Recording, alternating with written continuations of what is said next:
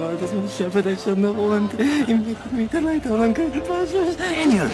be of good cheer. It's Christmas.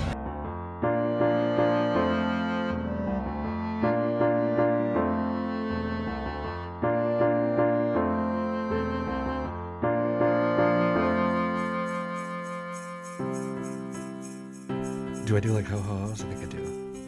Ho ho ho! Because 3 is a crowd. I'm here. What is that? Sleigh bells ring a ding dingin'? Is that Kelly from snowy Portland? Kelly, how's it going? My name is Daniel. This is Sign on the Window. Sign on the Window calling. How are you? Great, and it's gonna only get better. It'll only get better and more professional from here. Are you going to pick up the line? Sign on the Window calling.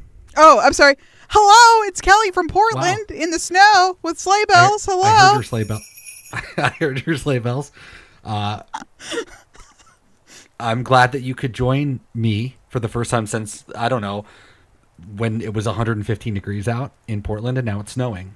So what a better personification of seasons changing than Sign on the Window. If you weren't clear that seasons change, let me tell you, it's cold. It's just cold. Kelly, it's nice to see you. We haven't talked officially since the end of July, which is pretty wild. Which is pretty wild. We did leave out, in our last episode, which hopefully you've had time to catch up on because it came out 2 days ago. It should have come out 2.5 months ago. We said that we were going to take a little bit of a break, and we did. We took the entire fall off. I came out to see you in October. You went to Hawaii to get your mom. Your mom is staying with you now. We've been living our lives, and now we're getting together at the end of 2021 to talk about the thing we love the most in the world, and that's Bob Dylan's Christmas album from 2009, Christmas in the Heart.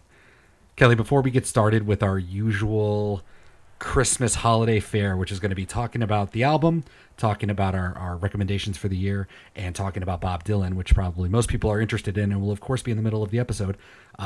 We're going to talk about all of the songs that we talked about this year. Is there any thoughts on this year, or just kind of like, this was weird, just taking a really long break? How's it going out there is what I'm asking. Yeah, everything's crazy. I'm very busy all the time.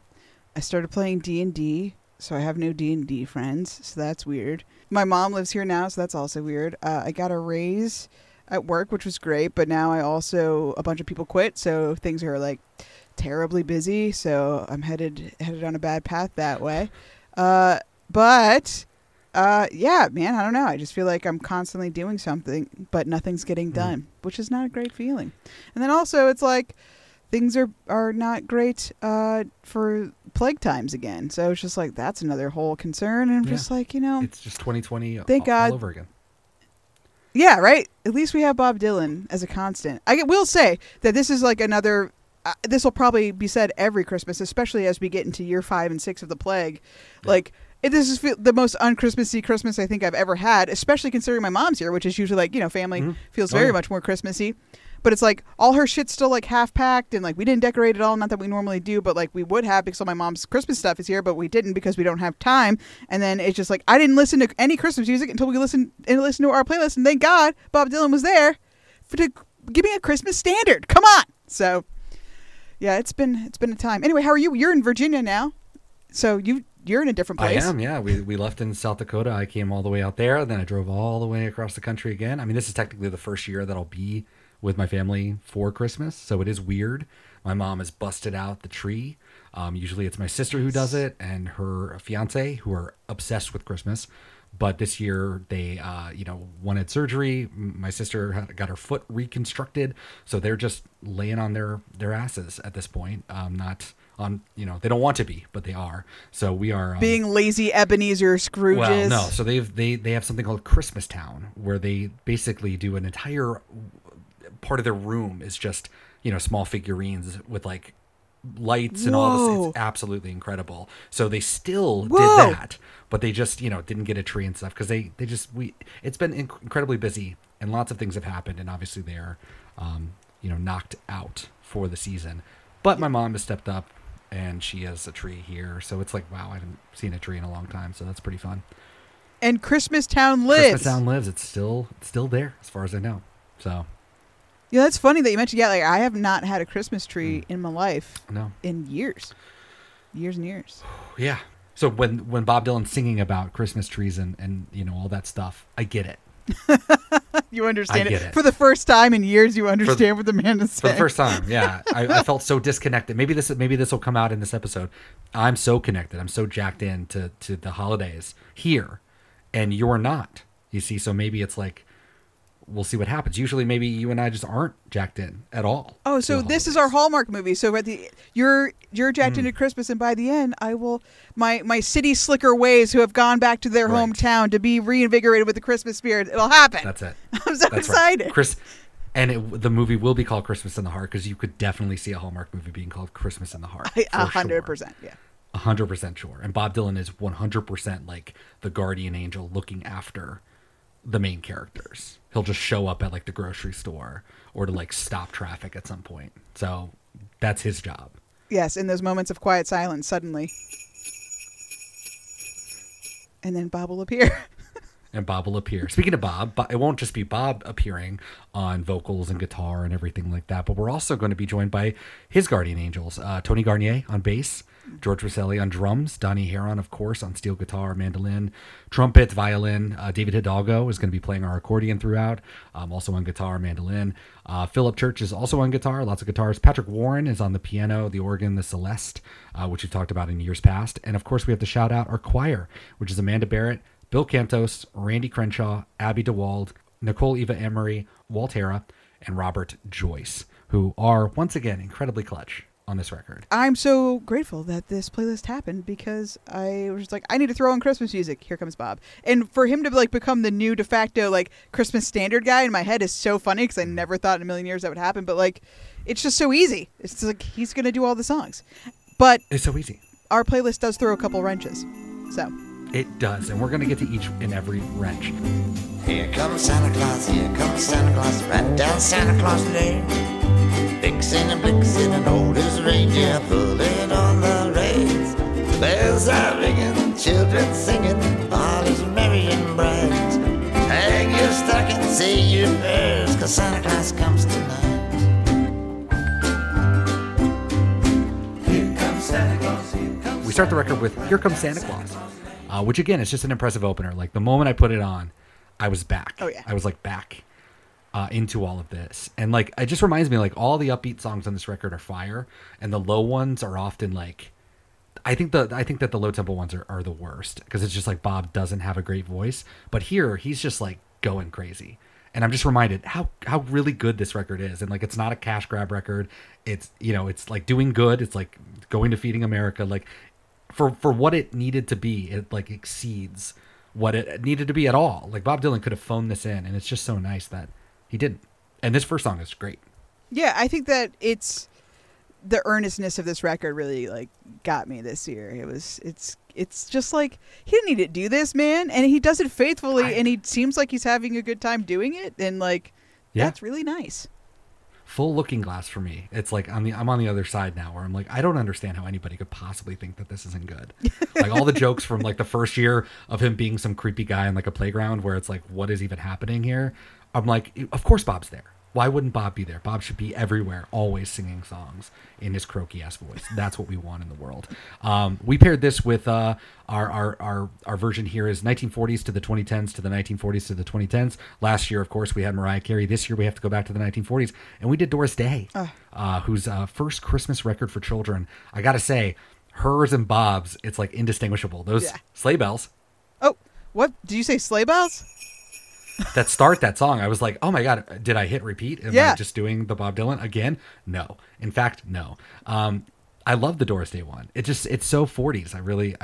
It's very simple and like straightforward, but they were the people that sort of made the template for all of these songs. So like, it's pretty cool. I thought it was pretty good. Well, that's what I'm saying. But I'd give it to Bob. Bob doing these standards. It's like, he just did the classic. This is the one that is the one from the 40s.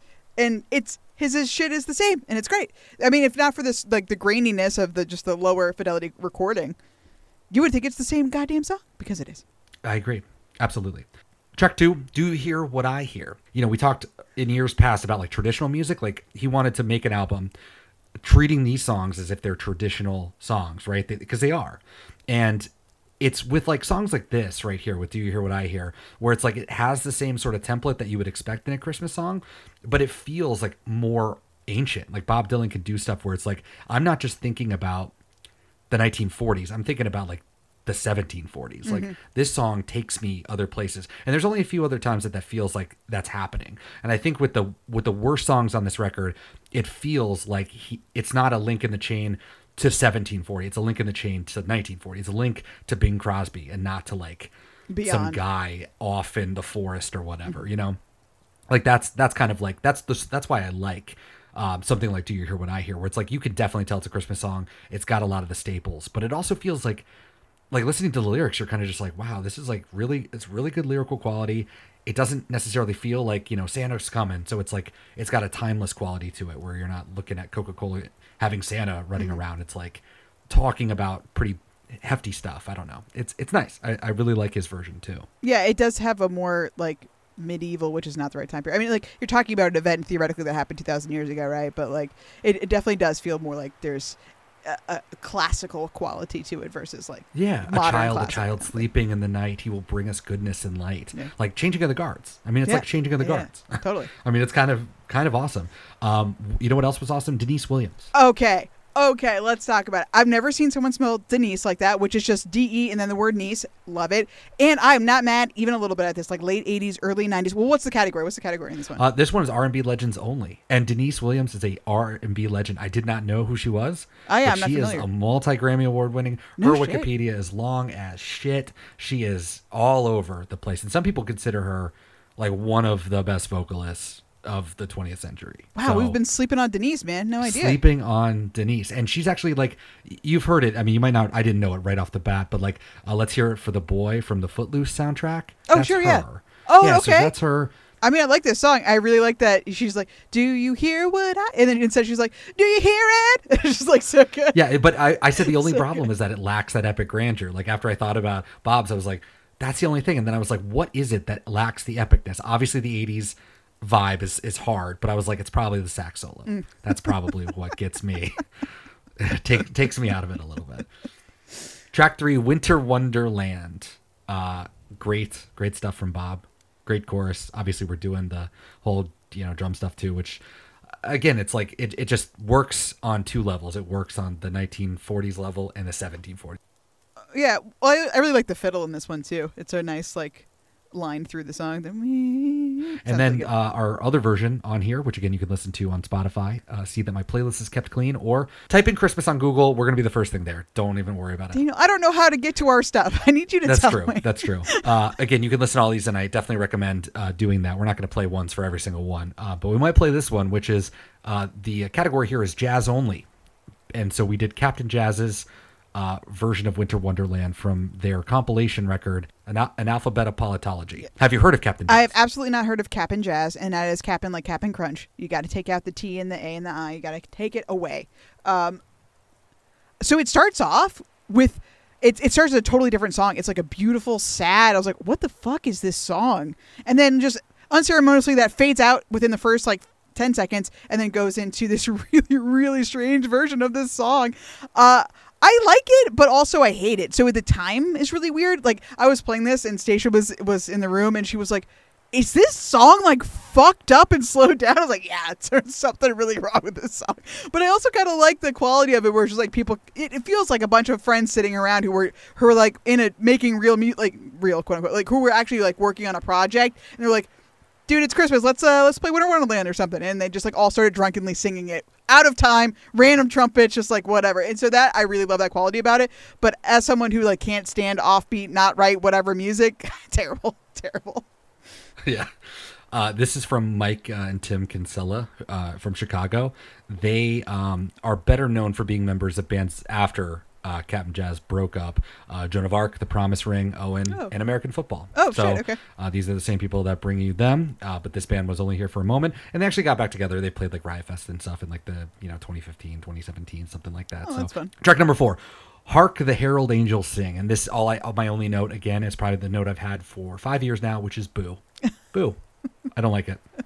It's fine, dude. I have like such a kind, deferential feeling towards this album this year that I'm just like, this is fine. I need it, and it's fine. It's this or Dolly. I'm going back to Dolly if I don't listen to this, so this is fine. On our playlist, our category is punk, except for that one time that we did an old classic soul version from Aretha Franklin. So these are sort of punk records, even though last year we did Rob Halford for this, Least We Forget. Oh, nice, yes. And this time is Hawk Nelson, who I'd never heard of, but again, are prolific, multiple records, highly regarded. Turns out they are a Christian band. Yeah. So I was feeling weird about just any song that's just like, we're punkish, and we're like, talking about Christ and like offspring of a virgin's womb. I'm like, ugh, not a great look. But then I'm like, oh, okay, you're just a Christian, rock band basically from Ontario. Yeah, well, I was shocked that this was from a compilation called Pop Punk Christmas from this year. I was like, oh my God, we still do pop punk compilations in the year of our Lord 2021. And I was like, this is excellent. And I just didn't realize there was a huge pop punk hole in my life because it's been it's such an early 2000s moment for me. And it was really refreshing to hear that, especially from a compilation titled as such, because that's what we used to get. Pop goes punk, or punk goes pop. Punk goes acoustic. But so yeah, I did pop. I went into their bio, and I was like, oh, okay. They're a pop punk band in 2021. Let me see what they're working with. And I went to the Spotify top song, and I was like, oh, this feels Jesus-y. And I scrolled down, I was like, it is. Well, don't worry. The lead singer posted on Instagram in 2020 that he no longer has faith in God. He thanked everybody afterwards for his support, and then a couple of days later changed his bio to former singer of Hawk Nelson. So currently, the singer is no longer in the band. So it's sad news from our podcast special that we're doing for Christmas. I'm sorry. Shout out to the former Hawk Nelson lead singer. I hope you're doing okay out there, buddy. Thanks for listening. Lost my faith in God. Gotta go. Peace. Anyways, track number 5, I'll Be Home for Christmas. Like Hark, this is the point for me where I kind of space out, and like Bob is actually like actively in my way of enjoying it. And I like that reminder because then it's like, oh, listen to the instruments more, you idiot. So then I do. And it's like, God, these guys are so fucking talented, and everything happening here is wonderful. But I did write here that it is a long 2 minutes and 54 seconds for sure. It feels longer than that. Yeah. And that's not great. Yeah, I mean, his vocals are tough on this one, but again, it's such this is that song that every time it gets played or whatever, it goes, the money goes to charity or whatever. And I mean, his whole album was for Bob, but specifically that song, right? Yeah, no, I know what you're talking about. I don't know if it's a song. It's because no one owns it, right? It's like it's some charity owns, like the person who wrote it for this charity. So that means every time someone re-records it or plays it, the money goes to that charity or whatever, right? To that. I hope it's that one. It's definitely one of these. Yeah, I know what you're talking about. I mean, we've definitely talked about this on every episode. So the fact that you were like, we've done this before, let's move on. I totally appreciate it. And let's move on. Well, and also go back, stop the track right now, go back to our first Christmas. This is, you don't understand right now, but it's all layered upon layer upon layer. So everything you're hearing right now they're mini references to things we've done before. What we do here, it's like 20-dimensional chess. So go back to 2017 and start over if you're feeling lost. Hey, Lost. Talking about old times. Do you even still have that sound effect? Yeah, this one, this does not have a category. This is the only one that refuses to be constrained by any sort of genres, and I just let it go. I've tried to, but I can't do it. So I just let it go. And in this case, we did Lisa Ann from I'll Be Home for Christmas. This was a single of hers from last year. In fact, 1 year ago to our recording of this on December 19th, 2021, it came out in 2020. So happy birthday. I'm going to have to say that it's probably Liza and not Lisa because it's Liza with a Z, not Lisa with an S. Cue that Liza Minnelli song. It's Liza with a Z, not Lisa with an S, cause Lisa with an S goes snods. It's Z instead of S, Lie instead of Lee. It's simple as can be, see Liza. I do it again. It's Liza with a Z, not Lisa with an S, cause Lisa with an S goes snods. It's Z instead of S, Lie instead of Lee. It's simple as can be, see Liza. And it's great. I like it. It's like this lo-fi, but there's also steel drums. It's a completely different version of this song. that doesn't go metal, or like or rapper. You know what I mean? Like it's not an easy let's turn this thing on its head kind of genre change, but it's totally different. It does not sound like the song at all, but also still is the song. I don't know. It's very, very cool. Are those sleigh bells that I hear? I don't know. Are they? Track number 6, Little Drummer Boy. Thanks for bringing us in, Little Drummer Boy. He's riding in the sleigh. With bells. This point for me is very frustrating because we've had 3 bangers to start off the record, 3 slower, dirgier tracks, if you will. And the whole traditional thing is, I'm just starting to kind of lose the sense of things here. And this one is like so tied to, again, like we have to do the rum-a-dum-dum. Like I want to hear a Little Drummer Boy that doesn't have drums. Like it doesn't rely on drums at all. And let's see what we can pop off with. It's completely anathema. It's not correct. Nobody wants that. I get that, but I need it. I just can't wait for Must Be Santa. Oh is yeah, what I'm saying. that's what we're waiting for. And so I'm not at this point. I'm just not super into it, and I just don't like the drums. That's all I'm going to say. The artists are great. They're doing a great job, but I don't care for it. Yeah, you can't be the first person in history to say, I wish Little Drummer Boy didn't have drums, but I do appreciate that you said it. Without drums. Yes. It just needs to be on the tape somewhere, either from this podcast and just like in general. The Christmas classic, The Little Boy. That's what we need. No, the Little Drummer Boy with no drums. And you're just like, where's the drums? You're waiting for the drums and they don't come. Yep. Or at the end, we just get like a little fill and that's it. And it's not even on the snares, right? It's like on a fucking, tom-tom or something. Oh, go back So to the it steel sounds drum fucked up. with Liza Ann. The Go bar of back the to steel the drum. steel drum. Ba-da-ba-ba. There you go. Let's bring the Little Drummer Boy into the 21st century, or more like 1980s Jamaica. That would be fine. Yes. This one, the category on our playlist is boy bands, except for that one time that we did Bad Religion for whatever reason. Last year we did Neil Diamond, so we're kind of pushing because like I thought every boy band or like band, because Destiny's Child is what we opened it up, 5 years ago with. I thought that they would do this, but it turns out of all the pop stars of that era, they don't all cover the exact same songs. So it was really annoying to me. So we did 98 Degrees 2 years ago. Neil Diamond we did last year. Which was like loathsome. And I have to say, like Johnny Mathis, very famous guy. Everyone loves him. Denise Williams had like a hit song with him back in the 80s as well. I don't know what to think. I don't like this. I don't like this. I don't like it any of it. So I didn't know who this guy was, but I've definitely heard his name before. I thought he was a football player. He's not a football player. He's just a vocal jazz singer. So I went into his bio for a second, and he like of his top 10 Spotify tracks, 7 of them are Christmas songs. I was like, what the fuck does this guy sing? And none of them sounded familiar, but it was just like he's one of the vocalists from the 60s. So it was like right after everybody was kind of turning on the Rat Pack era, all that, like Dean Martin and everybody going, like out of fashion. He just held on and he just kept doing it. And he apparently, I was like, wow, this song is really, his version is pretty faithful, but it's also like dramatic without being sad. And I was like, it has this operatic quality. Turns out motherfucker trained as an opera singer before he went into pop music. I was like, gotcha, Johnny. So, and I got no problems with his voice. I got no problems with the rendition. It's just faithful. It's just exactly what you expect it to be. And he does have a lot of Christmas songs, and he has 6 Christmas albums, starting from 1958's Merry Christmas all the way to 2013's Sending You a Little Christmas. I'm like, 6 fucking albums. That's too many. My guy. It's too many. It's 6 too many.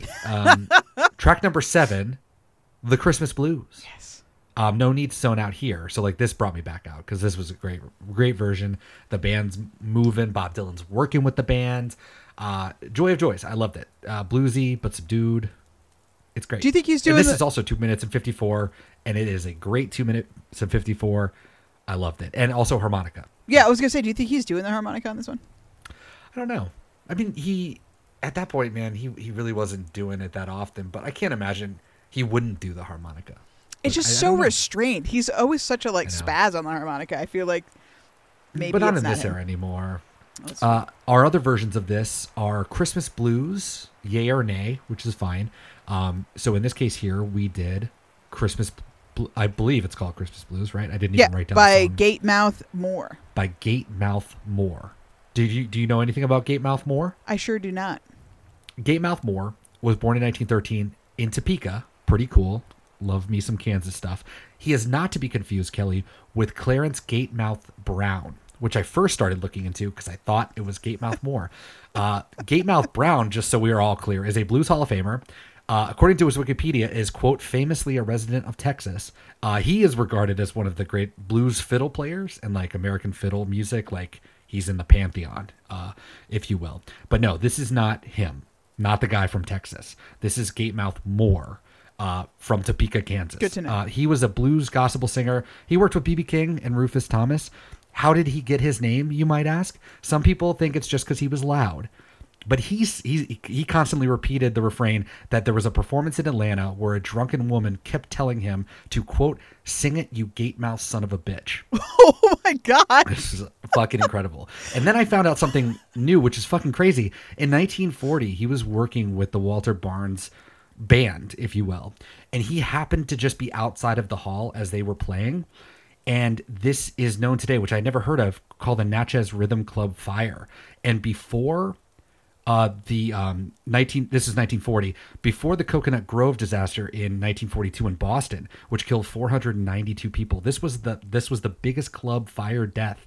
Killed 209 people. There was only one exit in the club. Spanish Moss, because we're down in Mississippi, on the river, in Natchez. It's just, the Spanish Moss apparently caught on fire and just like subsumed because it was just everywhere, and it just burned everybody from the inside.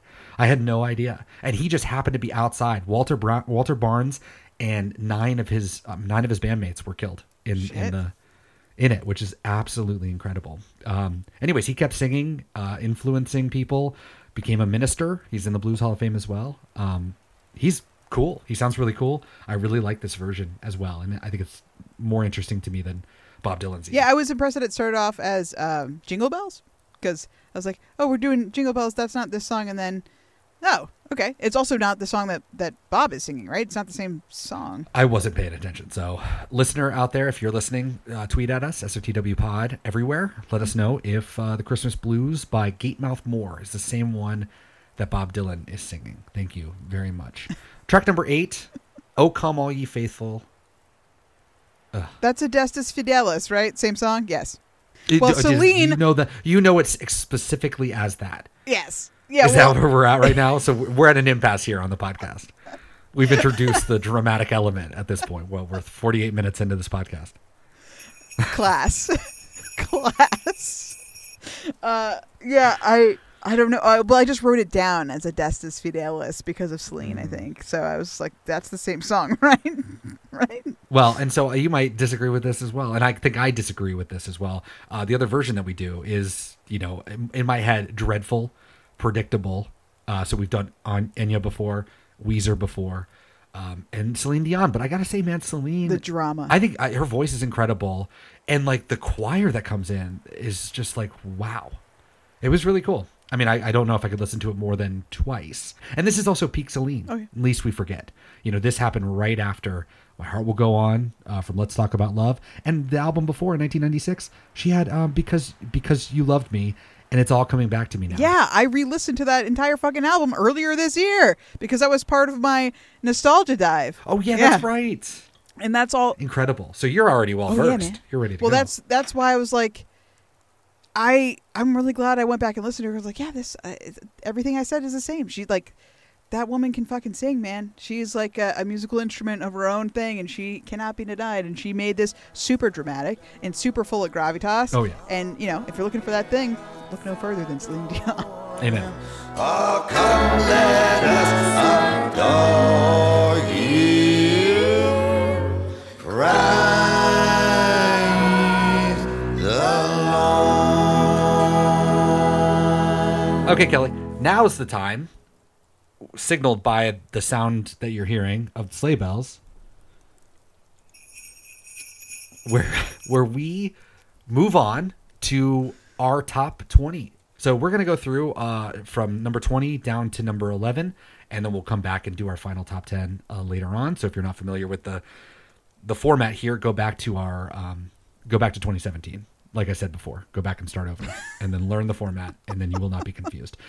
Kelly, number 20 for you of 2021. My number 20 recommendation of this year was the documentary I watched about the Wrecking Crew, which was the studio band in California from the 50s to 70s, I think, that was basically, if you heard a record, Beach Boys, if you heard a pop record in that time period, they were playing on it more than likely. And it was really, really cool. I mean, it talked a little bit about, because Phil Spector was there at the end a little bit, and just Brian Wilson, he was like, I want a fucking orchestra, basically. Not an orchestra, but I want the most talented, the best fucking musicians, and I want this crazy kind of big sound. And it's 4 guys on stage aren't going to be able to make those sounds, and you're going to run these people into the ground trying to get them to play that well. So it was really cool. I'm glad I watched it. Wrecking Crew. And I think it was free on Tubi or one of the million fucking streaming And sites. I found it that on are out there. YouTube, so you can There you definitely get it on YouTube as well.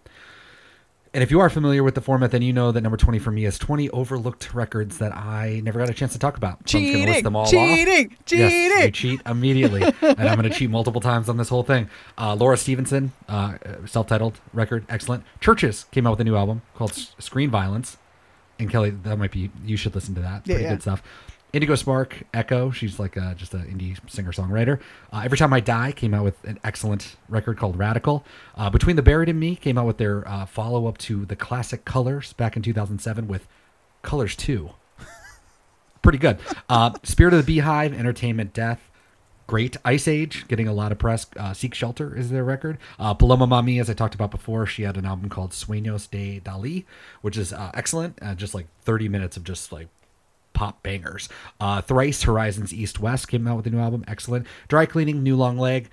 Floating Points you'll probably bring up later on in this podcast, so I'll leave it there. Pharaoh Sanders, Promises. Modu Mokhtar, Afrique Victime, is getting a lot of press as well and is in a lot of people's top 10s. Fiddlehead, Between the Richness. Free Throw, Piecing It All Together. Faye Webster, I Know I'm Funny, Ha Ha. The Illuminati Hotties came out with a new album called Let Me Do One More. Indigo de Souza, Any Shape You Take. Sufjan Stevens came out with another album with Angelo de Augustine, A Beginner's Mind, which I loved because it's him and a guitar, and it's very quiet, and it's very folky, and it is wonderful. Idols, Crawler, and finally Snail Mail with Valentine. Excellent stuff. And I could go on with 20 more albums that I never got a chance to say. It was a pretty good year of music. I wouldn't know because I don't listen to music or play music or participate in music culture of any kind. Number 19, a music playlist from Spotify. Too bad for you. 2022, you can change that. Pollen, again, man. I just the Pollen playlist on Spotify. It's updated, I think, weekly. It tends to the way it's updated. I think they kind of just shift down, right? So I think it's the whatever 50 songs it is, and then they add 5 new, and then just kind of rotate them out. You know what I mean? But yeah, every time I want music in my ears, but I cannot possibly think of curating my own playlist experience right now, or a single album. I can't name a single album right now, period, from any musician that's ever existed in the history of time. So I'm just gonna put on this Pollen Spotify playlist, and it never disappoints. It's perfect. It's eclectic enough, and it's vibe the exact kind of thing that I want. Where it's not distracting, but it's also engaging. It's good music that's not just a droning thing, which I also really love. But it's not distracting. So if I want to work and listen to music at the same time, it's always perfect. My number 19 is a band called The Weather Station. Their album Ignorance. This came out in early February, possibly January. So really early in the year. Good stuff. I'm surprised people have memory enough to remember it after such a stupid long year where people are like, oh yeah, this album. I'm like, oh yeah, I forgot about this one. So, but it's really good. And all the songs that are on it that I saved and are just really, really strong. I recommend Separated, Subdivisions. Try to tell you, excellent stuff. Kelly, number 18 for you. Archer, the television series Archer. You and I used to watch it kind of, weekly as it came on. I feel like we would watch it. And I just it felt, you just forget about stuff when it goes away, especially if it's not regular season and you don't have cable anymore, whatever. You just forget stuff exists. I do, at least, all the fucking time. So I realized that I hadn't watched the last or the most recent 2 or 3 seasons, which, by the way, they just finished airing, I think, another season without Jessica Walters, which is a bummer because R.I.P. But Jesus, wow, R.I.P. Yeah, it's so good. That show is so good, man. It's still great. And the most recent 3 seasons that I hadn't watched were excellent. They were all Archers in a Coma. So they're all genre, reinterpreted ideas of it. So there's a noir season, there's a sci-fi season, and then Jungle Cruise season where it's that Treasure Island kind of vibe to it. So Archer's great. Watch Archer. Number 18 for me is going to be a lot of more movies than I've ever watched in a long time, but also music movies in particular. We watched together Sound of Metal. Framing Britney was this year. At least we forget. She's been freed as well. So free Britney. We did it. We did it, America. Ma Rainey's Black Bottom we watched as well. Kitty. We watched the documentary on Kitty. Woodstock 99, of course, which is on our last episode. I don't know why that was funny. That's true. We did. I forgot. We also watched one on Tina Turner as well. Yes, that I remember. And also, I don't know if you watched this, but Todd Haynes did a little spoiler for the future, but Todd Haynes did a documentary, excellent, on the Velvet Underground. Cool. And of course, Peter Jackson did The Beatles Get Back that came out over Thanksgiving. That is absolutely phenomenal too. But like, my brain just can't like process all of those. So like, yeah, in amongst all of this, and like, the 50th anniversary of All Things Must Pass by George Harrison, it's like, God, I just like, music movies have been great, and they've definitely like put me on to going back and listening to records from the era and the time period. So, keep watching music movies. Yes. Everyone. For sure. Number 17 for you, Kelly. The band Metallica. Not sure if anyone's ever heard of them before. Heard of them. It's one of those indie band, right? Yeah, little guys. It's one of those things like where I went through with Susie and the Banshees and the B-52s and all those things where it's like, this is a band that everyone listens to, but Metallica was a little different for me because I like was obstinate. I for some reason I took that as like, I can't like Metallica because Metallica sucks. So I'm just never going to listen. I had to that same thoughts. Right? Like I used to be like, I won't even date someone if they like Metallica, as if that's how like everyone wants to date me. So if they like Metallica, thin in that herd. We're done. Yeah. For no reason. I think just because if we're talking late 90s Metallica or even like mid 90s Metallica, fair enough. They're terrible. And like, it's like, I don't want to listen to fucking Saint Anger or all that, like all those bad things. They are correct takes. However, Kirk Hammett is an amazing fucking guitarist. And I mean, so is James Hetfield in his own right. I mean, like, call him a rhythm guitarist if you want to, but that man can play the guitar so fast, way faster than I ever could. And it's just really, really good. Their first 4 albums, like fucking, there's a reason why they set the standard. And I think that them calling themselves Metallica because they're the metal band. It's totally fair. Yeah. And I listened to the 60 songs that define the 90s, and they did an episode on Enter Sandman, which was excellent too, contextualizing all of that. And again, I think they make a great point in there, which is like, we're a little bit too young, where like my first experience for real, you can maybe get loaded in there, but like, it's definitely Saint Anger. It's definitely the drums. It's Napster. It's Lars being on a deck. It's that fucking documentary that came out where they're like in therapy with one another. It's all of that. Yeah, that's what I think of when I think of Metallica, man. And I don't think about the real shit, the fucking stuff that they were making in the 80s, even up to Enter Sandman. For me, I mean, obviously everybody knows that song, and that was when they were good, and like that was good stuff. And then it was, I only know them as the bad. Yeah. So you do have to remind yourself, they're pretty good. Yeah, we're just a little too young. I think that is what it is. Like they still existed contemporaneously to us, like getting our own like a little bit of autonomy. And when that happened, it was the Napster, the bullshit, it was a backlash on them. Yeah, because they were just, rich rock stars. Yep. Fuck them. So I was going to, number 17, go through a deep dive in jazz. I read a lot of books this year. I read a lot of like academic papers and stuff for another project I'm doing. So I spent a fuck ton of time in my 50s jazz playlist that was over, 90 hours of music that I've just been working my way down. But instead, I'm going to put here a conversation I had the other day with my sister and my friend Christine about Jay-Z's Black Album, but Danger Mouse's remix of it with the Beatles songs. The Grey Album? Called The Grey Album. Yeah. Did you ever listen to The Grey Album back in 2003? No, definitely not. But we talked about it after the fact, and I think I listened to like a little tiny bit of it because you can find it online in some places. But that was when I was going through the I've never listened to the Beatles thing. So I had just like actually listened to the White Album, and I was like, oh, that's an interesting thing. Anyway. Continue. Yeah, no, I'm just trying to describe to anybody a little bit older who just never experienced that at all. This was a huge Napster thing, just because, to bring it up, I mean, it's a perfect piggyback. But I mean, I remember that coming out, Jay-Z's Black Album, his retirement album in 2003, and then Danger Mouse, who is now a internationally respected, worked with Beck, and he worked with the dude from the Shins. They had their own band. And he was the one who did it just in his bedroom. He just took the White Album, mixed it with the Black Album, and it became the Grey Album. And it was such a big thing back in the day. And obviously he got sued to hell and back It's never seen the light of day, but you can still find it on YouTube. But it is pretty weird. But it was also an occasion for me to like have to try to explain like what like sampling with hip hop. Like I played her 99 Problems with Helter Skelter. She's like, "Is that the song?" And I was like, "No, the whole point is it's not the song. He released a whole album with the song by itself." But she's like, "I've never heard 99 Problems." I'm like, "Oh my god, okay." Now we're in a weird realm that I don't know how to explain Jay-Z. I don't know how to explain 99 Right. Problems. So if I have to do those things, then I'm out of my depth. But I do encourage people. I mean, it's something that's kind of been memory hold only because Danger Mouse became huge, and it's like he doesn't want to talk about it. Apple, who owns the Beatles stuff, they're never going to consent to Right. this coming out unless the Beatles start to flag in some way. Although now they're all so rich and famous, it's like it would be weird not to do it, but it won't happen for another like 20 years or something. But when it does, it'll be fucking amazing. And I highly recommend go out and bootleg it, figure out how to listen to it. At very least, listen to 99 Problems because it's fantastic.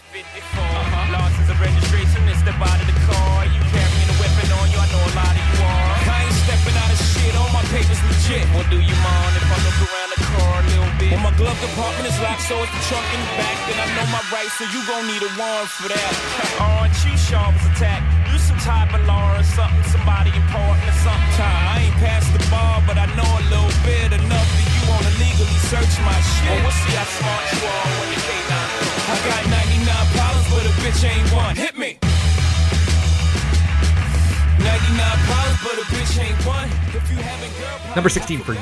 Yeah, number 16 for you, Kelly. The band God is an Astronaut. They came out God is with an All Is Astronaut. Violent, All Is Bright live this year, I think. The beginning of this year. Mm-hmm. And there was a band that's always been kind of floating around, bands that I listen to and like kind of genres that I enjoy, which is like atmospheric kind of stuff. And it's really good. I never actually listened to it. So I listened to their whole discography a couple times, and there's a few songs on some albums where they do vocals or they do stuff that I'm just like, this is not thematically correct in my mind. But overall, I think they have like 8 albums. They're great. So if you are into atmospheric metal adjacent music that's mostly without vocals, check out God is an Astronaut for sure. And the live version of their album, I think it was like the 10th anniversary of All Is Violent, All Is Bright. It's really, really good. I was so impressed that you could get that kind of sound live and really just like, I mean, there's something to be said about doing a live version that completely reconstructs the original song where it's almost unrecognizable. So it's like you feel like you've unlocked an achievement because like I know what song that is, even though it sounds nothing like that song. But I think there's also something incredible to be able to produce like a studio quality sound because your musicians are so keyed in and they're so talented to recreate that. And it's not 100% the same, right? But it's still, I don't know, very cool. Yeah. There you go. God is an Astronaut. Number 16 for me is a girl. Her name is Cassandra Jenkins. The album is An Overview on Phenomenal Nature. She's great because she's like a singer-songwriter, number one, but number two, it's like almost spoken word, which is really cool. It reminds me of a band called Destroyer, where it's just kind of like, not like Bob Dylan where people make fun of him for like talk singing, but like she's literally just talking and she's like painting this world over these beautiful rhythms and stuff. Hard Drive in particular is like on so many top 10 lists and stuff, and it really made me go back because this was another early album and I went back to re-listen to it and it's fucking really, really good. I definitely want to be sitting out in nature or something while I listen to this, like sitting on a cliff in California over the ocean. Number 15 for you, Kelly. Tor, T-O-R. The album is Oasis Sky. Tor is another like ambient electronic artist, shocker, that I really enjoy. I think the last album was Blue Book, which I very much enjoyed. This one I think is even better. So, yeah, Oasis Sky. Check it out. Number 15 for me is a simple one. Dawn Richard, Second Line. Oh, I Dawn love Richards, her yeah. so much, and I will continue to love her. So that's the end of that story. It was really cool. It was like the first quarter of this year. She kept releasing singles because that's what you do. You kind of release your singles to lead up the album. Yeah. And every one was like a little bit different. I think she went and talked to her mom at some point on one of the tracks, which is very cool. Very localized. It's like Atlanta has a very specific rap scene and stuff like sometimes breaks out of that. But like if you're in Atlanta, you know all this stuff, this like great music that other people are never going to listen to. So it's kind of cool to get a peek into New Orleans through her, even if it's just like a little snippet. And like, who knows what she's gonna do next, right? She could go Bon Iver and go to a Wisconsin cabin, and who knows what'll come out of that. Like, it's always cool with her when she starts showing back up, and you're like, what is this next record gonna look like? So, Kelly, number 14 for you. And second line is just. I'm sorry, like I'm never gonna get over the John Richard thing. That's a New Orleans thing too. That's a jazz procession situation. Run the Jewels. So I never had actually listened to Run the Jewels front to back to front, whatever the hell. Was it this year? No, it was last year. That 4 came out. Run the Jewels 4. So I finally went back and listened to it all, and it's just good. It's good, man. It's good. It's real good. The whole thing is good. Listen They're to great. Run the Jewels. It's good. Number 14 for me is my number 1 artist on Spotify on rap this year. My deepest of deep dives. Little guy, you might have heard of him. Elvis Presley. Oh. Which is funny. I know. I was like, oh my God, I really I genuinely listened to 350 songs by him just because they're short, sweet. There's so many. So I just went through the 50s. I just got through the 50s.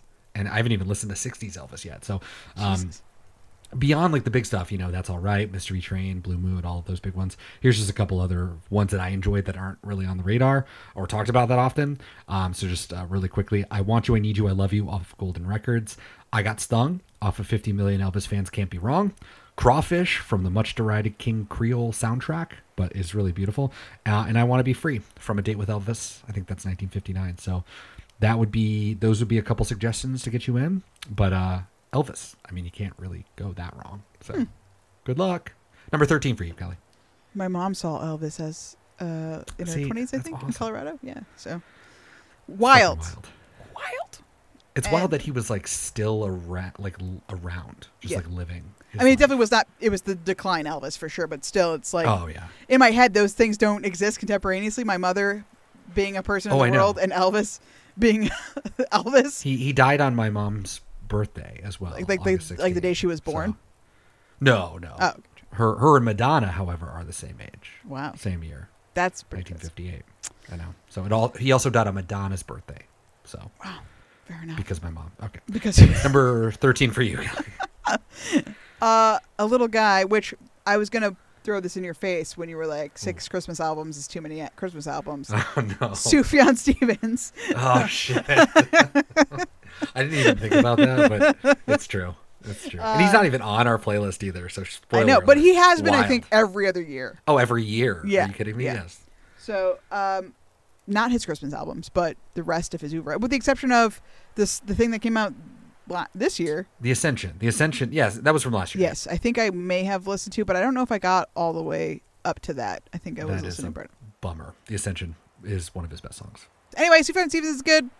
Final verdict. I was a holdout for a long time, for no real reason other than I'm like, yeah, he's a Christian singer. Then sometimes that makes me feel weird, but he's definitely an exception, where it doesn't feel like he's trying to indoctrinate me. He just has a person who has faith, who makes music, and those things can exist at the same time without being the only reason you're making the music, which is very cool. So good stuff. I like Sufjan Stevens, I guess, or whatever. Agree. And his Christianity is definitely the type of Christianity that I respect. Number 13 for me, speaking of getting dates wrong, the date of Vacation by Bomb the Music Industry was 2011. And Jeff Rosenstock put out the demos, which he did for Scrambles back in 2019 for 2009's. But he released the 10-year anniversary, put out the Vacation demos, which a lot of them, became the songs. You can tell what they are. It's really cool. It's cool to hear a stripped down version, especially at that point. Bomb was less of just a band that Jeff Rosenstock made songs on his computer, and they were much more of a fully fledged band. I mean, and that was the last Bomb the Music Industry record before he went off to make solo stuff. So it's kind of cool to have the early Bomb aesthetic on the Vacation album that is really lush and beautiful and sort of is very portentous to the quality of music that he's making today. It's one of the few records in the world that will just instantly invoke a time period, a place period, like 2011, driving across the US. I listened to this so many times and I still fucking love it. And the demos are whatever. You don't really need to do that. But if you've never listened to Vacation or Bomb the Music Industry, highly recommend it, of course. And Jeff Rosenstock has famously been my number 1 2 years of the 5 that we've been doing this shenanigan shit that we're doing here. So please go listen to Jeff Rosenstock. Kelly, number 12 for you. Tyler, the Creator, Call Me If You Get Lost, came out this year. Yes. Very good album. That's it. Very good. What's your favorite song? Lumberjack? The song Wilshire specifically is great. It's just a really because that's when we're talking about he's basically had this long-term affair with a friend, and like dealing with how that feels in being in it, but also like recognizing that it's fucked up that you're doing it, and just like so excellent album. He's another great follow-up. I think that Flower Boy was definitely stronger than Igor, but this is a great like return to Igor was fine too, but like this is number 12 for me is a couple of bands out of South London, Brixton, shit like that. 3 bands in particular: Shame, Drunk Tank Pink, a band called Black Midi, the album Cavalcade, and probably my most interesting one of all of them, Black Country New Road, their album For the First Time. All of these, like, less so Shame, they're just more of like a traditional like Idols post-punk, really in your face type of band. But Black Midi and fucking Black Country New Road, who do have had like interaction, same members kind of working on it. It is like rock, indie, avant-garde, jazz, all these elements that are together. Black Midi is probably a nightmare for you, Kelly. You probably don't want to wade into that because that description is not up your alley. But I think Black Country New Road is like, the jazz is way more subdued, and it does it's a lot. Again, it's like with Jenkins, it's a lot of spoken word type of stuff, and it's just really interesting stories. The songs are longer, so there's like 8 minutes to like let it all breathe. So yeah, if you want to listen to a couple songs, Black Country New Road, I would say Science Fair and Sunglasses are really good. Nigel Hitter by Shame, like maybe one of the best songs of the year. And Black Midi has a song called John L. that came out. Black Midi for me is like the one that I have the hardest time with. But yeah, all this stuff is going on in South London, and apparently it's a thing, Kelly. We got to go to South London so we can learn the geography and understand British humor. I stayed in South London. I was, Electric Avenue, man. I saw the real Electric Avenue, the one they sing the song about. This is right there. Number 11. Speaking of British people, Arlo Parks. Oh, yes. Collapse in Sunbeams came out early this year. She's great, man. What a great little... She likes ladies, which I'm into also, and rapping about that. And it's like, it's not really rap. It's like kind of like R&B, but I don't know. It's really great stuff. Every track on the album is excellent. But, Black Dog, Eugene, and Caroline are probably the standout ones. Arlo Parks, if you haven't listened to her stuff, do it. Hell yeah. At number 11 for me is Deep Dive podcast that I like went through the entirety of. Obviously, I re-listened to a lot of porno, but I listened to season 6 3 times, including once driving across the country, which was a great way to drive across the country, is listening to My Dad Wrote a Porno, which we will be going to see My Dad Wrote a Porno. Fingers fucking crossed for the fucking 100th time this June. So everybody laugh, cue the laugh tracks right now. If you're listening in July, which again, what? Why are you doing that? You're wrong about. Listen to the entire podcast in full to the point where right as I got to the end, one of the main hosts left the show. So I'm now distraught. I don't know what to do. I'm glad that I listened to it live though. That's pretty cool. Know Your Enemy, looking at right-wing thought and books and all that kind of stuff. And sort of the whole point is to understand how your enemy, which is the right, think, and not just kind of the baseless Trumpian fucking, fascist impulses that they have, but also understanding what sort of ideology underpins them, and sort of, how they see the Constitution, how they see society at large, and what they, not just today, but also from the past, the conservative movement of the 20th century that influences us today in our dystopian hellscape world. So it's a great podcast to understand what is it about the right that obviously has captivated so many fucking people in this country. And then the other one is 5 to 4, which is a podcast, quote unquote, via them, a podcast on how much the Supreme Court sucks. And it's true. They go through all of the Supreme Court decisions that have sucked over the last couple of years, decades. And they just break down and they just fucking dunk on every single fucking Supreme Court judge and how shitty and stupid and political and vapid they are. And you just love to see it.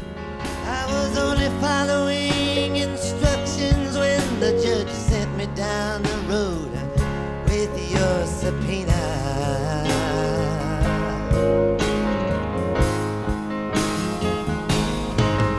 The peaceful exchange of ideas for you was always too tame. All right, Kelly, is the sleigh bell sound that I'm hearing telling us that we're moving on? That's right.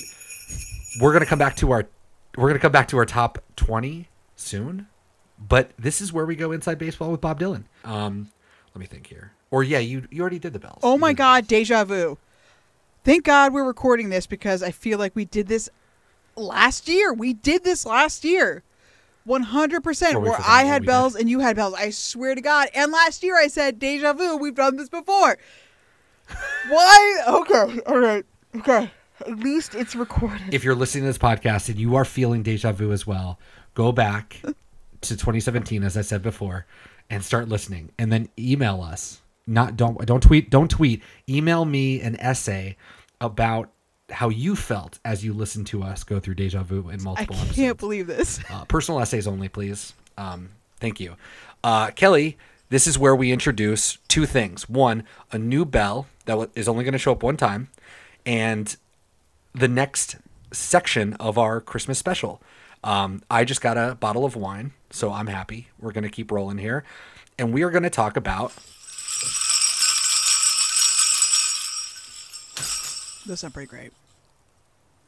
graceful. We're going to talk about Bob Dylan. Finally. We listened to 15 episodes of Bob Dylan, and this is where I give you the facts about the season, Kelly. Tell me if you were surprised by any of these facts. The first episode that we did this year was Someday Baby, episode 121 on February 22nd. The last episode we did, LOL, was Guess I'm Doing Fine, which technically comes out tomorrow, the 20th of December, but it should have come out in August. The difference between Someday Baby, that was released on August 29, 2006 with Modern Times, and Guess I'm Doing Fine from roughly January 1963 is 15,946 days, which is 43 years, 7 months, and 28 days. Our April Fool's this year was Crazy Town. I'm sorry. What the hell did you just say? What's the difference between what and what? The days between...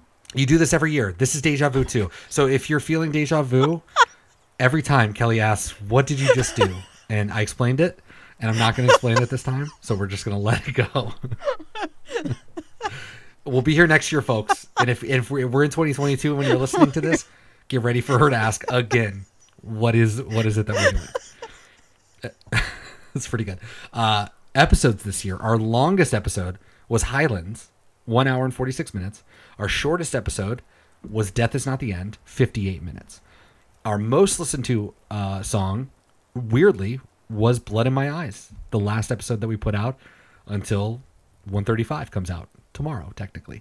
And our least listened to was Unbelievable, which is fine. Like, I would expect that. It's an unsung Bob Dylan song, and that's kind of the way our podcast works. Good songs get better episodes. Bad songs, not so much. Thank you. If you're an all-the-time listener, you guys are the absolute best. When did we get new microphones? What episode? In season 1, we got it on episode 19, Little Maggie. Season 2, we got it on episode 72, Isis. Season 3, we got it on our last episode of the season, episode 100, Dirge. Season 4, we soundproofed before the season, and then we moved. The first remote episode was our Christmas special last year. So it was the first time we ever did an episode remote. And season 5, I thought we wouldn't do it, but hey, we also upgraded our microphones for Christmas 21. So last year was our first remote, and this year is the introduction of your new mics. So everybody out there is enjoying it. They're loving it, hopefully. Total hours recorded. This year we recorded 21 hours. This is a down from season 1, in which we recorded 33 hours. Plus 14 for Mix of Confusion, plus 2.5 for supplementals. Yeah, so the production's going a little bit lower, as you can see on the graph. If you guys are looking at the graph, which is somewhere, just imagine it. Total number of episodes from a high of 64 down to 50, down to 32, down to 22 last year, to 16 this year. Which really, the percentage drop here, we're looking at roughly 7 episodes next year. Yes. So get ready for that. Five songs this year from the 1960s, 2 songs from the 70s, 2 songs from the 80s, 4 songs from the 90s, 2 songs from the 2000s, none from the 2010s. Kelly, before we get into it and break it down with our plus minuses and all of the, Monday morning quarterback shit that we do, what was your just overall vibe on this season? And then we'll kind of go into your scientific categories for like sloggiest and, best lyrics and stuff like that. But just general, how did you feel about this year? Was it as good as others or worse? It's tough because we definitely had a smaller pool to work with, clearly. like we didn't have Yeah. as many songs, so it's it feels worse. Like going back and listening to try to prepare my very scientific rankings, I was like, these are not the best. I feel like last season there was a lot more higher ranked, in my opinion, songs. Right. But that's fine. It's always instructive, if nothing else, right? It's like I'm Yeah. getting context, not just for Bob Dylan, but for this status of music at the time, like what's going on contemporaneously. I feel like I've said contemporaneously 6 times in this episode. It must be in my mind for Deja some vu. reason.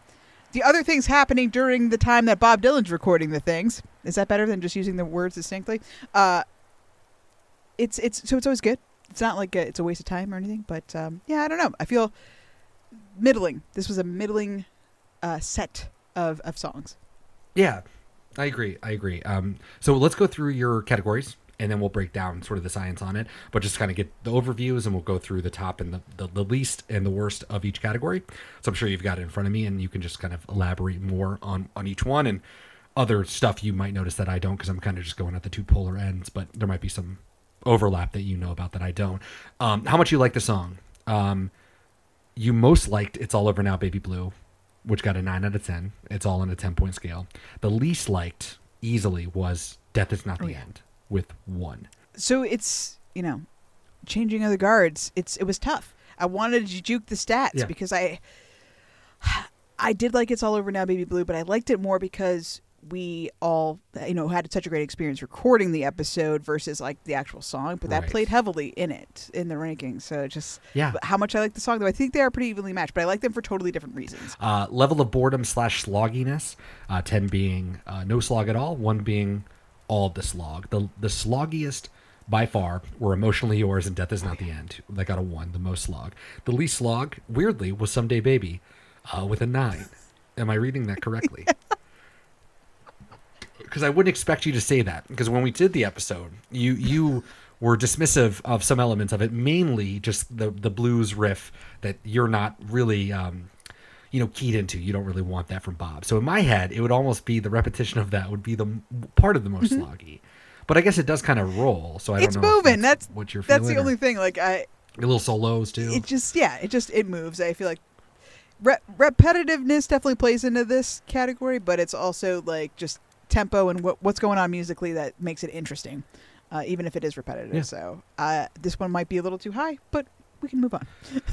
Yeah, fair enough. Science. I mean, it's not up to you. You're not juking the stats, obviously. Lyrical content.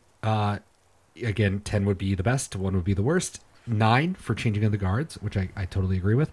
And unfortunately, 1 is "Emotionally Yours," which we have dunked on now twice, including our Empire Burlesque episode and its own episode. So it might be the last time we ever really talk about Thank the God. song. So I appreciated that. So yeah, lyrics. You're definitely more of a music person, as you've said over and over. But it is good to always talk about the lyrics. So obviously, "Changing of the Guards" stood out to you, whereas "Emotionally Yours" did not. Was that kind of an even spread? Were you more interested in the lyrics this year, or are a lot of them lower? I mean, I don't think I was necessarily more interested in them, but when I do key into the lyrics, you're always going to get me with the narrative over like a trite fucking terrible love song, I guess, like "Emotionally Yours" or Sure. the other one that's terrible that I can't remember now. So yeah, if I'm paying attention enough to notice that there's a story going on, you've already kind of won. Like I'm interested enough to pay attention to the lyrics. So the fact that "Changing the Guards" is like, I want to know what is going on in the story and I want to unpack it. Sure. That's enough right there. Is My Life Better? A very interesting category. 10, "It's All Over Now, Baby Blue." As you talked about, just playing the song, it's like that not only makes your life better for a great song in your life, but also like physically, materially. We did stuff. We hung out. We played the song all together with friends. Obviously great. That was your number 1. And the lowest was, everybody say it with me, "Emotionally Yours." But it got a 2, not a 1. So it gave you a little bit of something, maybe just a schadenfreude on how bad Well, it it's was. also, again, like none of it's a waste. I'm never going to give something like a 0 that's not going to happen because there is a little value in it.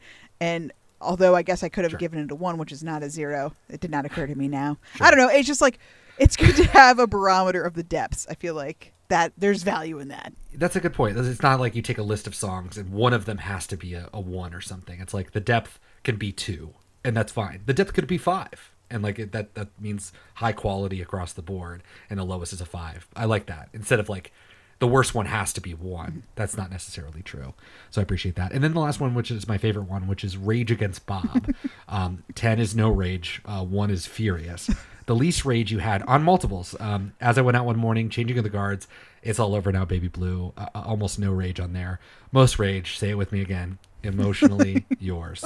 I like the rage one. I always find that to be interesting. Yeah, I mean it's pretty self-explanatory, but it's just like, while listening to this song, am I actively mad that Bob wrote it? And that's a big ol' yes. It's a big ol' yes. Emotionally yours. Yeah, absolutely. Yeah, it's tough stuff. So this is where we go into the plus and minus before we break down like the full list of categories and everything like that. So we use my list of songs as the baseline. I am one song above you, one track or one number above you for only one song, Emotionally Yours. I have it at number 14. You have it at number 15. So this is your worst songs. I think overall this is probably one of the most reviled songs by us in our entire oeuvre, with potentially Death Is Not the End, which is my last, really getting close there, because we really did not like that song either. But Emotionally Yours, you hated it more than me. I'll say that. You are one above me on 2 songs. Ain't Talkin'. I have it at number 4. You have it at number 3. And Death Is Not the End, like I said. I have it at 15. You have it at 14. I'm 2 above you on Quinn the Eskimo. So this was a middle track for us. I have it at number 8. You have it at number 10. It's funny because I really love that song a lot. I think highly of it. But we did have enough good songs where it just kind of kept getting pushed down for me, which I'm kind of sad about. But 8, 10, pretty respectable. You're 3 above me on Someday Baby, which I did not expect. You have it at number 6 overall. I have it at number 9. And again, this was the lowest boredom for you, which does not make sense to me, Kelly, but that's okay because I'm clearly misreading what I heard before for about an hour and 20 minutes. That episode I must have heard differently. And so if I go back and listen to that, I'll realize the science is correct. And it's right. You're 4 above me for Take a Message to Marie, or Mary, if you want to be that person. I have it at number 11, and you put this one at number 7. We were equal on 3 songs. It's All Over Now, Baby Blue. Both of us put it at number 1. Changing of the Guards. We both put it at number 2. Nice. And As I Went Out One Morning, we both put it at number 5. So at least we're on the same page there. I am 3 above you for I'm Not There. I put it at number 6. You put it at number 9. You did not like it as much as me. In that episode, we go in through like the historical lens, and that I think it only appeals in a lot of regards to me, just because I'm the one who's obsessed with Bob Dylan. So that is a overriding reason why this song is higher for me. But in terms of like listenability, it is not the easiest song to listen to on a day-to-day. So song-wise, it would definitely be lower, but history-wise, it goes up higher, and that's the only reason. But you put it at number 9 out of 15, so definitely on the lower side. And then I'm also 3 above you on Unbelievable. I have it at number 10. You have it at number 13. That was a number 2 on Boredom as well. So that was almost your top Boredom song as well. And I assume the derivativeness of it. Yeah, it's just incredibly repetitive. Just very boring. Yeah. I'm 4 above you on Blood in My Eyes. I have it at number 7. You have it at number 11 total. I am 5 above. You're 5 above me for Guess I'm Doing Fine, which is not technically out yet, but will be very soon. I have it at number 13. You have it at number 8. So higher than me.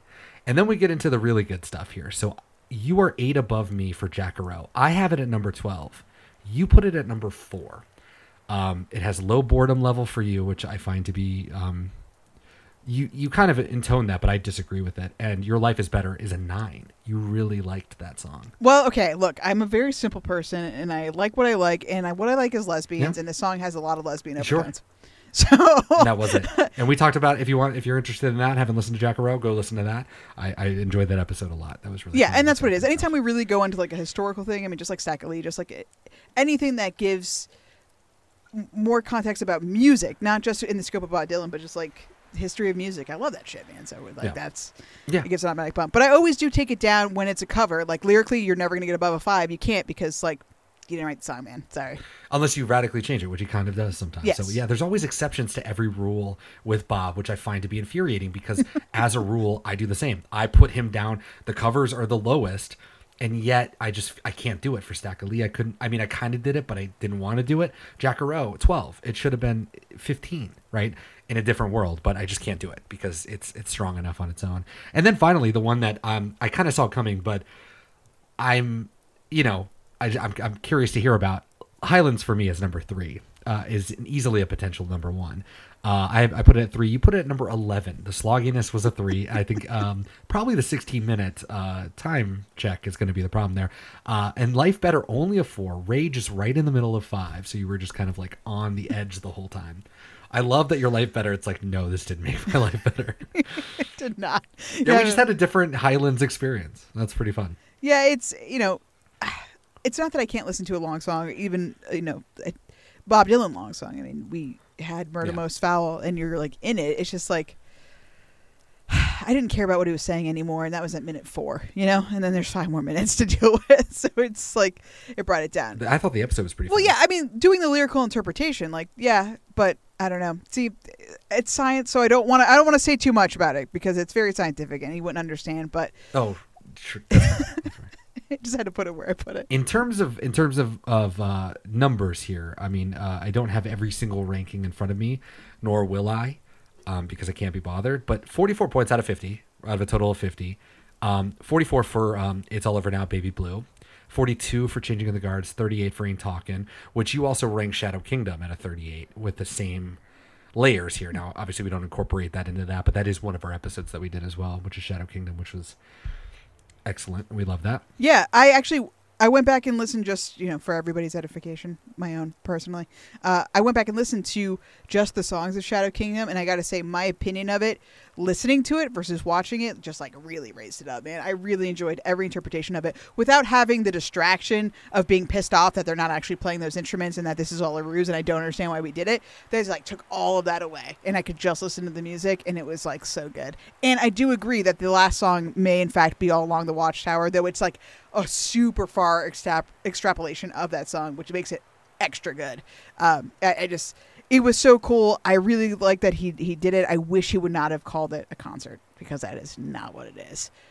But that on the face of it is fine. If he would have been like, "Here's my 45-minute music video," fine. But the songs are undeniable. So listening to that as an album is really good. I really enjoyed it. Yeah.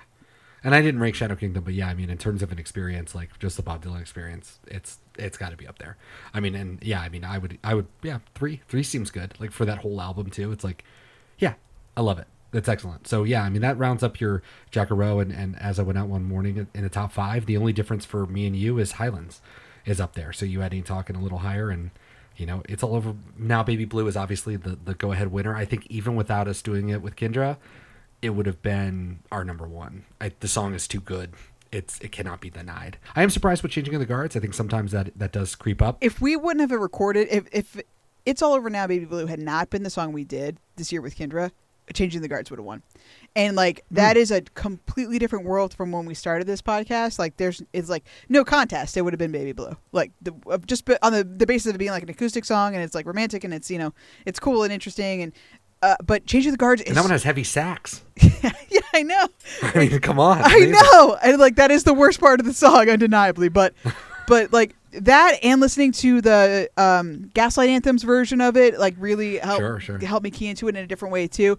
It was so fun to play on the guitar. It's so easy and accessible, and just like the song is so cool, especially since I'm in like this like D&D phase. It just like really, really clicked into all these little elements, and I was just like, this is great. So if it weren't for the experience, the real life experience of doing the episode, I think Changing of the Guards would have won this year, which I'm shocked about myself. The only perfect score you've ever given, which is Girl from the North Country, and at number 2 was Like a Rolling Stone.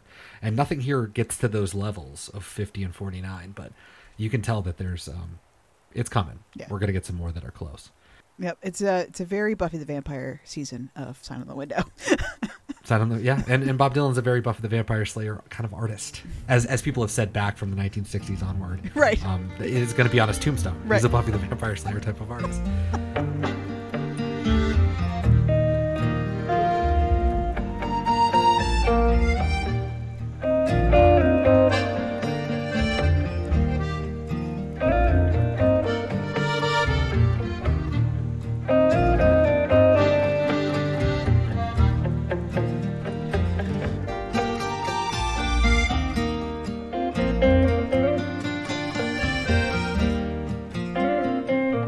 Kelly, are those your sleigh bells or my sleigh bells ringing?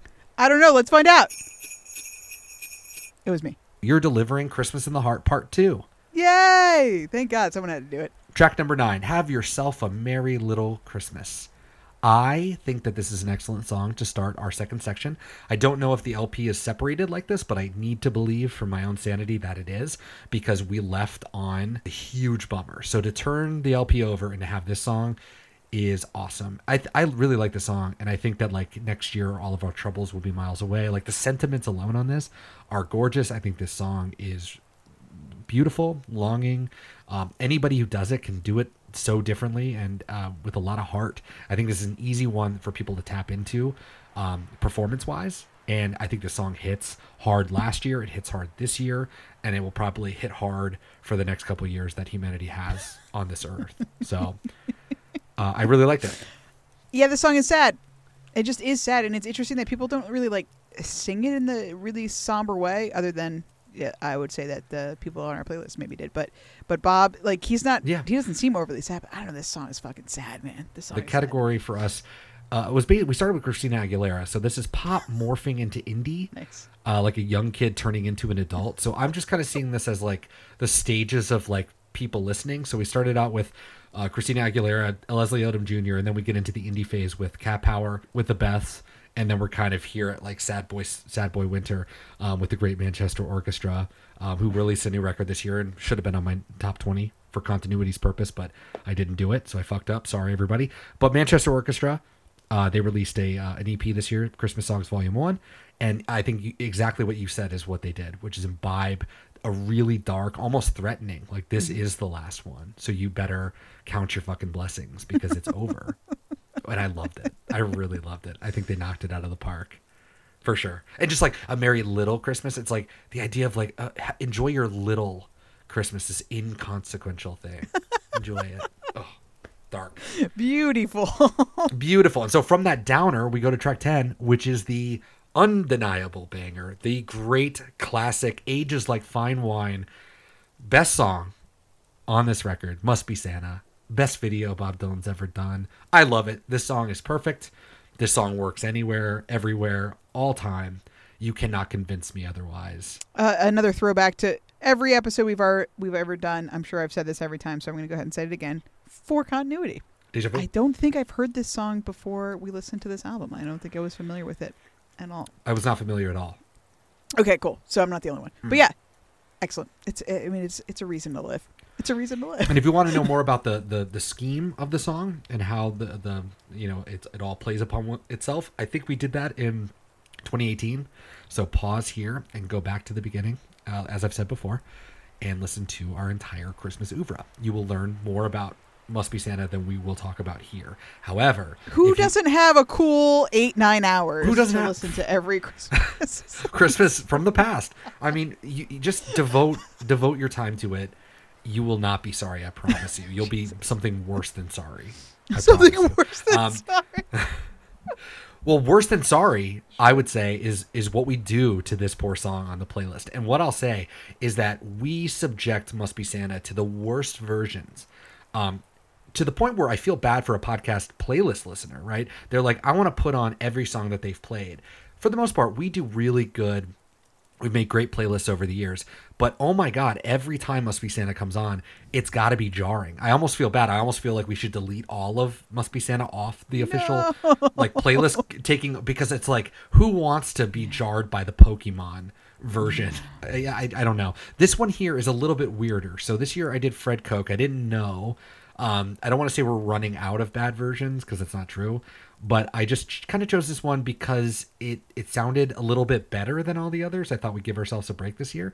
And I have to say, there's some sick riffage going on here. And it turns out that Koch is actually a real person. He's like a trained musician. He is a teacher as well. And there's a whole underbelly world of like children's songs that starts with a woman by the name of Ella Jenkins, who's known as the first lady of the children's folk song. She is lauded across the planet. I mean, she's won Grammys, she's won awards, mainly just for having, you know, kids songs that are inclusive. And there's a song in specific that is in the Library of Congress called "You'll Sing a Song and I'll Sing a Song." I'll sing a song, and we'll sing a song together. You'll sing a song, and I'll sing a song in warm or wintry weather. You'll sing a song. He, Fred Koch, in 1989 did a record of Ella Jenkins songs, and he's actually probably the most famous person. I mean, I'm sorry about Raffi and the Kaboomers, but you know, this guy's an actual person out here. So he's like sought after in terms of production for kids content, which I think is pretty cool. And Ella Jenkins, for what it's worth, is still with us to this day. Hopefully making some cool ass kids folk stuff, you know? So is that the category for this song? Is kids music? It is, yeah. Anyways, did you like Fred Koch's version, or did it hit you just like Pokemon did? Because I would understand. Immediately, I was triggered by the name Fred Koch. I was like, oh my God, one of the Koch brothers made a Christmas album. And then I was like, wait a second, what the fuck's going on? Oh my God. I feel like the vocal quality of his singing does not match the kind of country fried bluegrassy vibe. So that felt a little, what's the word? Just like grating, because it didn't sync up right. I wish he had a little twang in his voice or something, but it was fine. I mean, as far as kid songs go, it was just as irritating as all the other ones. Yeah, that's fair. Well, this might be the least irritating of all, so consider that a gift from me to you. Merry Everyone. Christmas. Merry Christmas. Mine has to stop. You just hit a button and mine has to like. That means I have all the control. Speaking of control, track 11, Silver Bells. Speaking of control, yes, of course. We gotta pump the brakes, I understand, after Must Be Santa. And at first, I think we're going back into the darkness of side A, if you will, where we're about to go and slow down and the songs are going to suck. But I'm convinced at this point that side B or whatever, this second side of the track, I don't even know how to say it. There's so many good songs on here that the bad songs exist in the halo, the glow around the good songs. So Must Be Santa is so good that whatever the next track is, it's going to be good by default. So Silver Bells, to me, I don't know if I really like it or not, but I'm so amped up about Must Be Santa that I forgive anything. It's also really short, 2 minutes and 35 seconds. So on that alone, I'm appreciative for kind of like doing it. He does do it very kind of straightforward, though. Oh, yeah. I mean, it's just, you can't, sorry, Bob, you just can't hold a note sometimes. No. And this one is a lot of note holding, and that's what makes it tough. And 09 was where his voice really was bad. I would love to see him do this today. I think his voice has calmed down and has been repaired from whatever was going on in the early 2000s. So I don't know. This version on our playlist has to be a insert here Christmas. So we did She and Him, John Legend, A Legendary Right. Christmas, Twisted Sister, A Twisted Christmas. Bright Eyes last year was a Christmas album, which was kind of breaking the rules. And this year we did a very poppy Christmas. Poppy being the band. I want to know if you've ever heard of Poppy before. This is a very pretty straightforward track with her and just like a guitar. But her music is not like that at all. There's a person, or was a person, I mean, I think she still exists, named Poppy, who was a YouTube phenomenon. This is it. This is her? Okay. Mm-hmm. But this is where I'm a little confused. Stacia's a little more well-versed in this like dark side of YouTube situation, but there was a person named Poppy who was a YouTube entity who was kind of manipulated and then memory holed by her handler / de facto abuser person who she was a YouTube personality and then got involved with this guy who then took over her channel and her creative things and just like kind of locked her away after a while. Like she was no longer making videos, or at least not on her own. It was all under this guy's supervision and under his direction. Sure. I don't know if these are the same people, because I think the end of that story was she came back. She was able to get out from under this person. I don't know if this is the same person, because I think there's a second YouTube Poppy person that is not that original Poppy person, because that was the problem. Her brand got stolen. I think that was the thing. I don't know. Anyway, so this is a YouTuber. This is a YouTube person too. This is a YouTuber, and I know exactly what you're talking about Okay. in that regard. And I don't know if it's her, because I do know about that story that you're Yeah. giving me. And this person, I don't know if this is the same, but it very much could be. All I got from her Wikipedia, which is the amount of research I'm going to do here, Well, yes. is that she took on a robotic persona, but was a satire on pop culture. So like there was a point to it. So it wasn't like something, which again, that whole thing we're describing here could have all been an act. Right, You know, yeah. sort of talking about the way we don't help people or whatever, you know, all kinds of shit. Anyways, she was a YouTuber, and then she got signed to a big label, and she started making music. And it started out pretty poppy, you know, just sort of like synthy, obviously. But now it's turned into like she loves new metal and industrial music.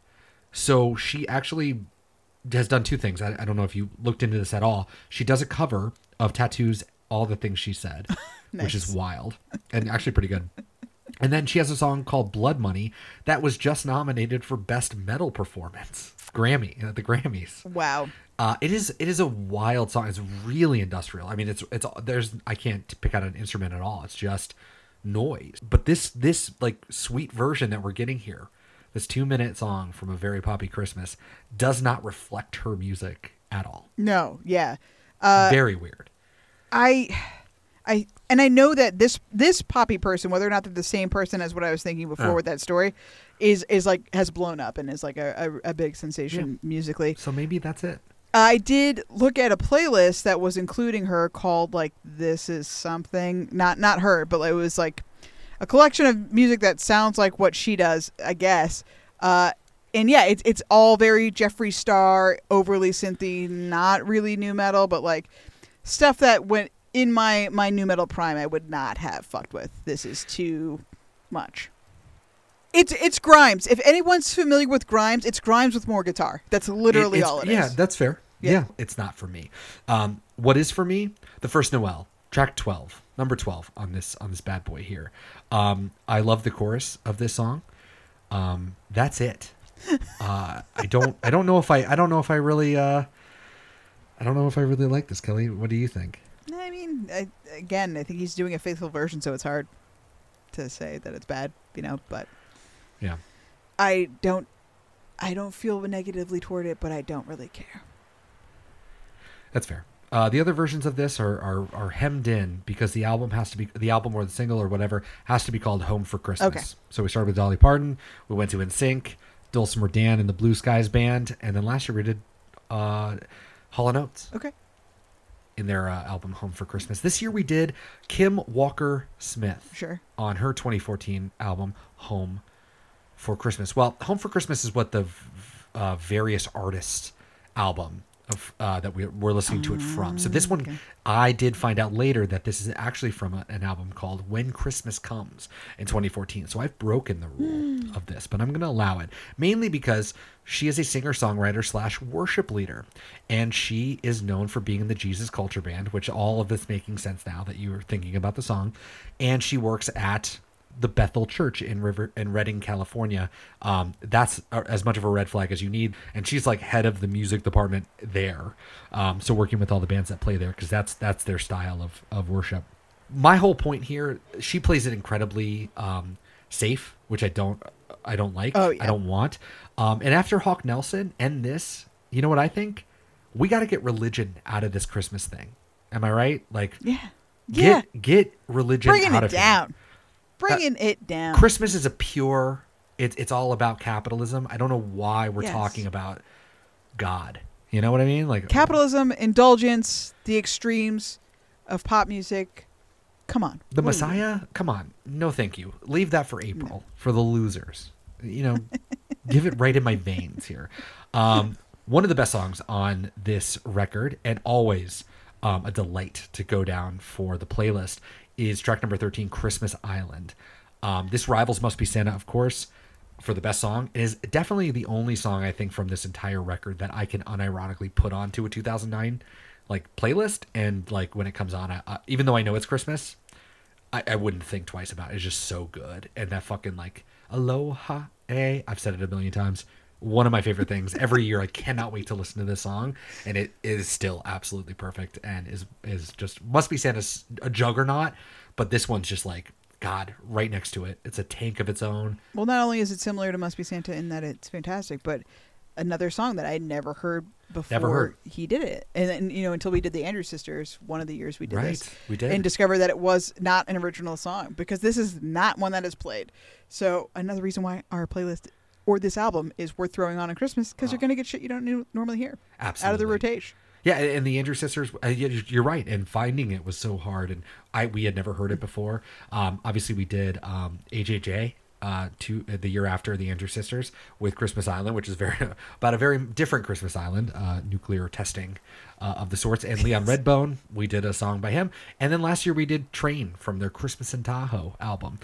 So we were kind of getting away from what is one of my favorites on here, Depeche Mode's Christmas Island, from Question Okay. of Lust B-side, which was the B-side of their 1986 album Black Celebration. What a pull. What a pull. It's completely fucks up the Christmas vibe. I love it. Totally destroys the playlist if you're throwing it on to actually listen to Christmas music. But what an incredible find. Oh my God. Because the second it comes on, you're like, hello, and then it's just like, like synth, like drone music. It's just, wow. I cannot believe you found this, and I'm so glad it's here. But damn, does it mess up your vibe. So if you're putting this on for Christmas fun, you might have to skip Depeche Mode. Absolutely. And what I will say to all the haters right now that are throwing stuff against their wall, and they're like, fuck you, Daniel, you don't deserve this praise from Kelly for picking this badass song. I'm going to tell you, I have not seen Hawkeye. I don't watch Marvel movies. I've never seen it. So the pure coincidence, Kelly, I know this is going to be shocking. It is coincidence. I swear to God that Hawkeye, the limited series show on the Disney Channel or Disney Plus or whatever the fuck it's called, season 1, episode 2, called Hide and Seek, ends with Christmas Island. It's a Christmas. Are you shitting And me? I'm looking up just to like get research on this song, to put it in here because I don't know much about Depeche Mode, and I'm just like, oh, the first thing I see is the news, which is like, what's the song that's at the end of Hawkeye? And I'm like, cool, thank you, Hawkeye, that's awesome. I mean, I can imagine everybody was raving about the end sequence in the song, and I'm like, yeah, the song is incredible, and it was everything you just said, which is ruins your Christmas thing, whatever, but it's already been done, Kelly. I mean, I thought we were at the cutting edge here, but we are just like behind the culture. Wow, I mean, I definitely have not watched it, and I won't watch it on principle because he's a terrible character, and I don't think that he deserves this I don't at think all. Renner needs the money. No, we don't need to have Renner. No, in our no, lives. no. And also, like, I officially hit capacity with the superhero stuff, I think, but Yeah. that is bonkers. That is bonkers. That they bonkers, took isn't like it? the deepest of deep cuts from fucking Depeche Mode and threw it in a Disney song. It's clearly someone who's responsible for the music at Disney Plus, working on the Marvel stuff, is like, let me tell you about my gothy, amazing 80s, because I got some shit for you that ain't no one ever heard, and I promise you, Depeche Mode will give it to us. Yes. Or we already own Depeche Mode. Like, I mean, who the fuck knows? Disney just owns everything. So it's like, what can we get on the cheap? And then they're probably like me, which is like, let's just search Spotify, Christmas Island. No, it turns out that cool. George Lucas actually bought all of Depeche Mode's catalog back in 93, and so therefore Disney inherited it when they bought all the Star Wars properties. Anyways, that song is excellent, and I would much rather be pulled out of a playlist with that song than Must Be Santa in any world, any day. So there is that as well. Track number 14, we're getting near the end. The Christmas song. Dylan in this is all over the place, but I do love it. And at this point for me, you're like committed to this record. So you're just kind of going with it. I don't know if it's great. And again, I think it's it basking in the glow of Christmas Island. So it gets a huge pass. Like, I just don't care. I'm like, yeah, this is great. I'm still thinking about Aloha. Well, you're not going to turn it off now. Oh, you can't. Although you might, Yeah. you should, maybe. But you don't. And we're not. We can't. Contractually, we can't do it. I mean, it's tough because the version is, Nat King Cole. So yes, it's like, that was our first one. yeah, it's fine. It's fine. He does, just like the rest of the album, he's doing it earnestly, and it's fine. Yes. And so this one, the other versions we do are just either called the Christmas song or just Christmas song in general. Has to be in the lyrics or in the song title. We did Phoebe Bridgers last year, the excellent the Christmas song. She's the best. We love her to death. Alicia Keys before, Jessie J featuring Babyface before that, and of course Nat King Cole. This year we dip into our pop punk roots and we go to Blink-182's 2019 single "Not Another Christmas Song." This song is amazing. It's so good. The song is amazing. It's so good. I loved it. Like, not only is like part of the chorus being "Let's get divorced for Christmas," which is just like fucking amazing on its foot. I love that. What's his name from Alkaline Trio? Skiba. Yep, Matt Skiba. I love him saying "fa la la la" instead of like "fa la la la." He says "fa la la la." It just sounds so good. It's like, it's great. It's great. It's so good. I really enjoyed it. This was not their first Christmas foray. Have you heard their other Christmas songs? No. 1997, before they got Travis Barker, they recorded "I Won't Be Home for Christmas," which is pretty good. It's another sort of earnest type song. They did that with their old drummer Scott Rayner, and it was released in 2001, just as a single, as a B-side to a song from "Take Off Your Pants and Jacket," which more than likely, I didn't look this up, is "Happy Holidays, You Bastard," which is on "Take Off Your Pants and Jacket," and that starts with "It's Christmas Eve, and I've only wrapped 2 fucking presents," and then something about licking grandpa's balls or something like that. So it's like 49 seconds, and of course it is. Of course. And then they did a song called Boxing Day, which is the day after Christmas, for their Dogs Eating Dogs EP after they reformed back in 2012, I want to say. I think 2011 was when, 2010 maybe is when they did their, because they broke up in 2003, and then they didn't come back till like 2010, I want to say. But they did another EP. So that's not their first Christmas song, but I think of all of those, this one fucking slays. Like, I think it's really great. Yeah, it's fantastic, and I'm glad it's on here because I definitely didn't know. I mean, I'm not a big Blink-182. I like them, but like I've never really dove into their music, so this was a huge surprise, especially being totally. so recent. Totally. And finally, let's end Christmas in the Heart with number 15. "Oh, Little Town of Bethlehem." Bob's bit is incredibly boring, but this song is boring by nature.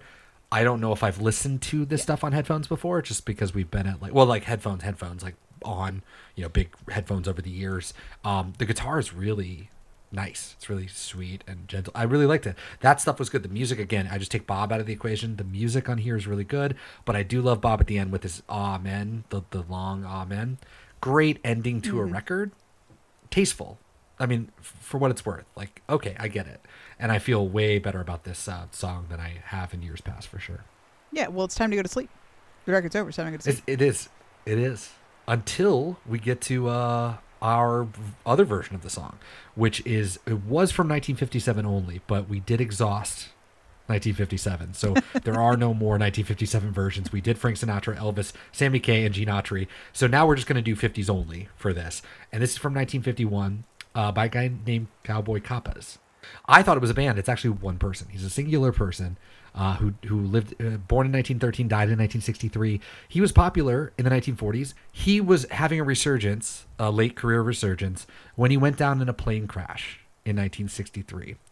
Who else was in that plane crash? A man named Hawkshaw Hawkins was in that plane crash. And somebody else you might have heard of, Patsy Cline, was in that plane crash as well. So he was actually with Patsy Cline and Hawkshaw when they went down in, I want to say, Tennessee, on that fateful night. Damn. I had no idea. I didn't think about anybody else on that plane, but it was really sad. And after reading everything about the Natchez, fire at the club, I was like, oh my God, there's so much sadness even on these songs and like who these people are and like the lives they led. Even this playlist has just like this openness of humanity. I love it. I love it a lot. Anyways, I really liked his version for what it's worth. Definitely. I love that about it. I mean, it was like classic country, Carter Family shit. It's good. Now, every year we do have auxiliary songs, if you will. So Cowboy Kappas pushed us into our auxiliary songs. We've had a lot of great ones, including the band's Christmas Must Be Tonight. Never forget how great that song is. I just need to say that. We have 6 songs that I've put on here. We're starting off with Census Fails, I Wish It Was Christmas Today from 2020. This is a song that Jimmy Fallon popularized or created for Saturday Night Live a long time ago, right? The best version of the song of which is done by Julian Casablancas. The end. However, which I think I must have suggested we put on a playlist at some point, so I'm sure it's already existed within this podcast. This song starts with a very like not lo-fi but like ba ba ba ba ba ba ba ba that you hear like through speak. Yeah, it's lo-fi. It's just like you just That Yeah. little thing is 100% a pre-installed song on a Yamaha keyboard that I used to own, and I was like losing my mind. I was like, "Oh my god, this I had this," because when you press like so the whole thing with that keyboard was like you could pick a little. It was like bossa nova, samba, whatever. So you press whatever, and it would do the sample. Yeah, It would loop yeah, the yeah. sample. And if you pressed, there was like 10 keys on the lower side of the octaves. If you pressed one of the keys, well, I guess it would be 7 keys because there's only the 7 notes or whatever. It would change the key of the song. So, and that's what they did. So it was like ba ba ba ba ba ba ba ba ba ba ba. Hit the new ba ba ba ba ba ba ba ba. I was like, oh my god, this is incredible. So the song is fine, and like you know, somebody screaming, "How would you watch Christmas?" You know, it's fantastic. But Julia Casablancas still did it better. Anyway, that was worth every penny of the no money I spent on it just for the little fucking keyboard sample, because I was instantly teleported to being like fucking 6 years Good, old, good. playing with the dun dun dun dun dun. Yeah.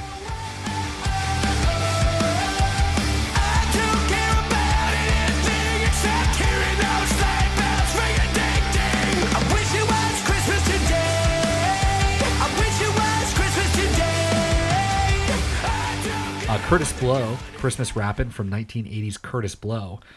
We only know this, you might remember it, but just for the listener, Bob Dylan is on a couple of verses, or like 30 seconds, no, more like 10 seconds of a song on that record. Really? But I was like, yeah, Christmas Rappin', we're definitely putting that in here. Yeah, he worked with Curtis Blow. Daniel Johnston, R.I.P. True Love Will Find You in the End. At some point last year or the year before, you had thrown a song of this on the playlist, and I was just like, wow, Yeah. this is like really entrancing in a way. It just like wants you to listen to more of it because it's so like minimalist and nothing, and just on a tape recorder, and like I don't know, there's something really personal, just really like intimate about it. Bill Purcell with Our Winter Love from January 1963. It was a chart, I believe a chart topper at that time, but what a beautiful... It ended up on my playlist, Music for a Film, of which there are only 3 songs so far, but I'm trying to grow it.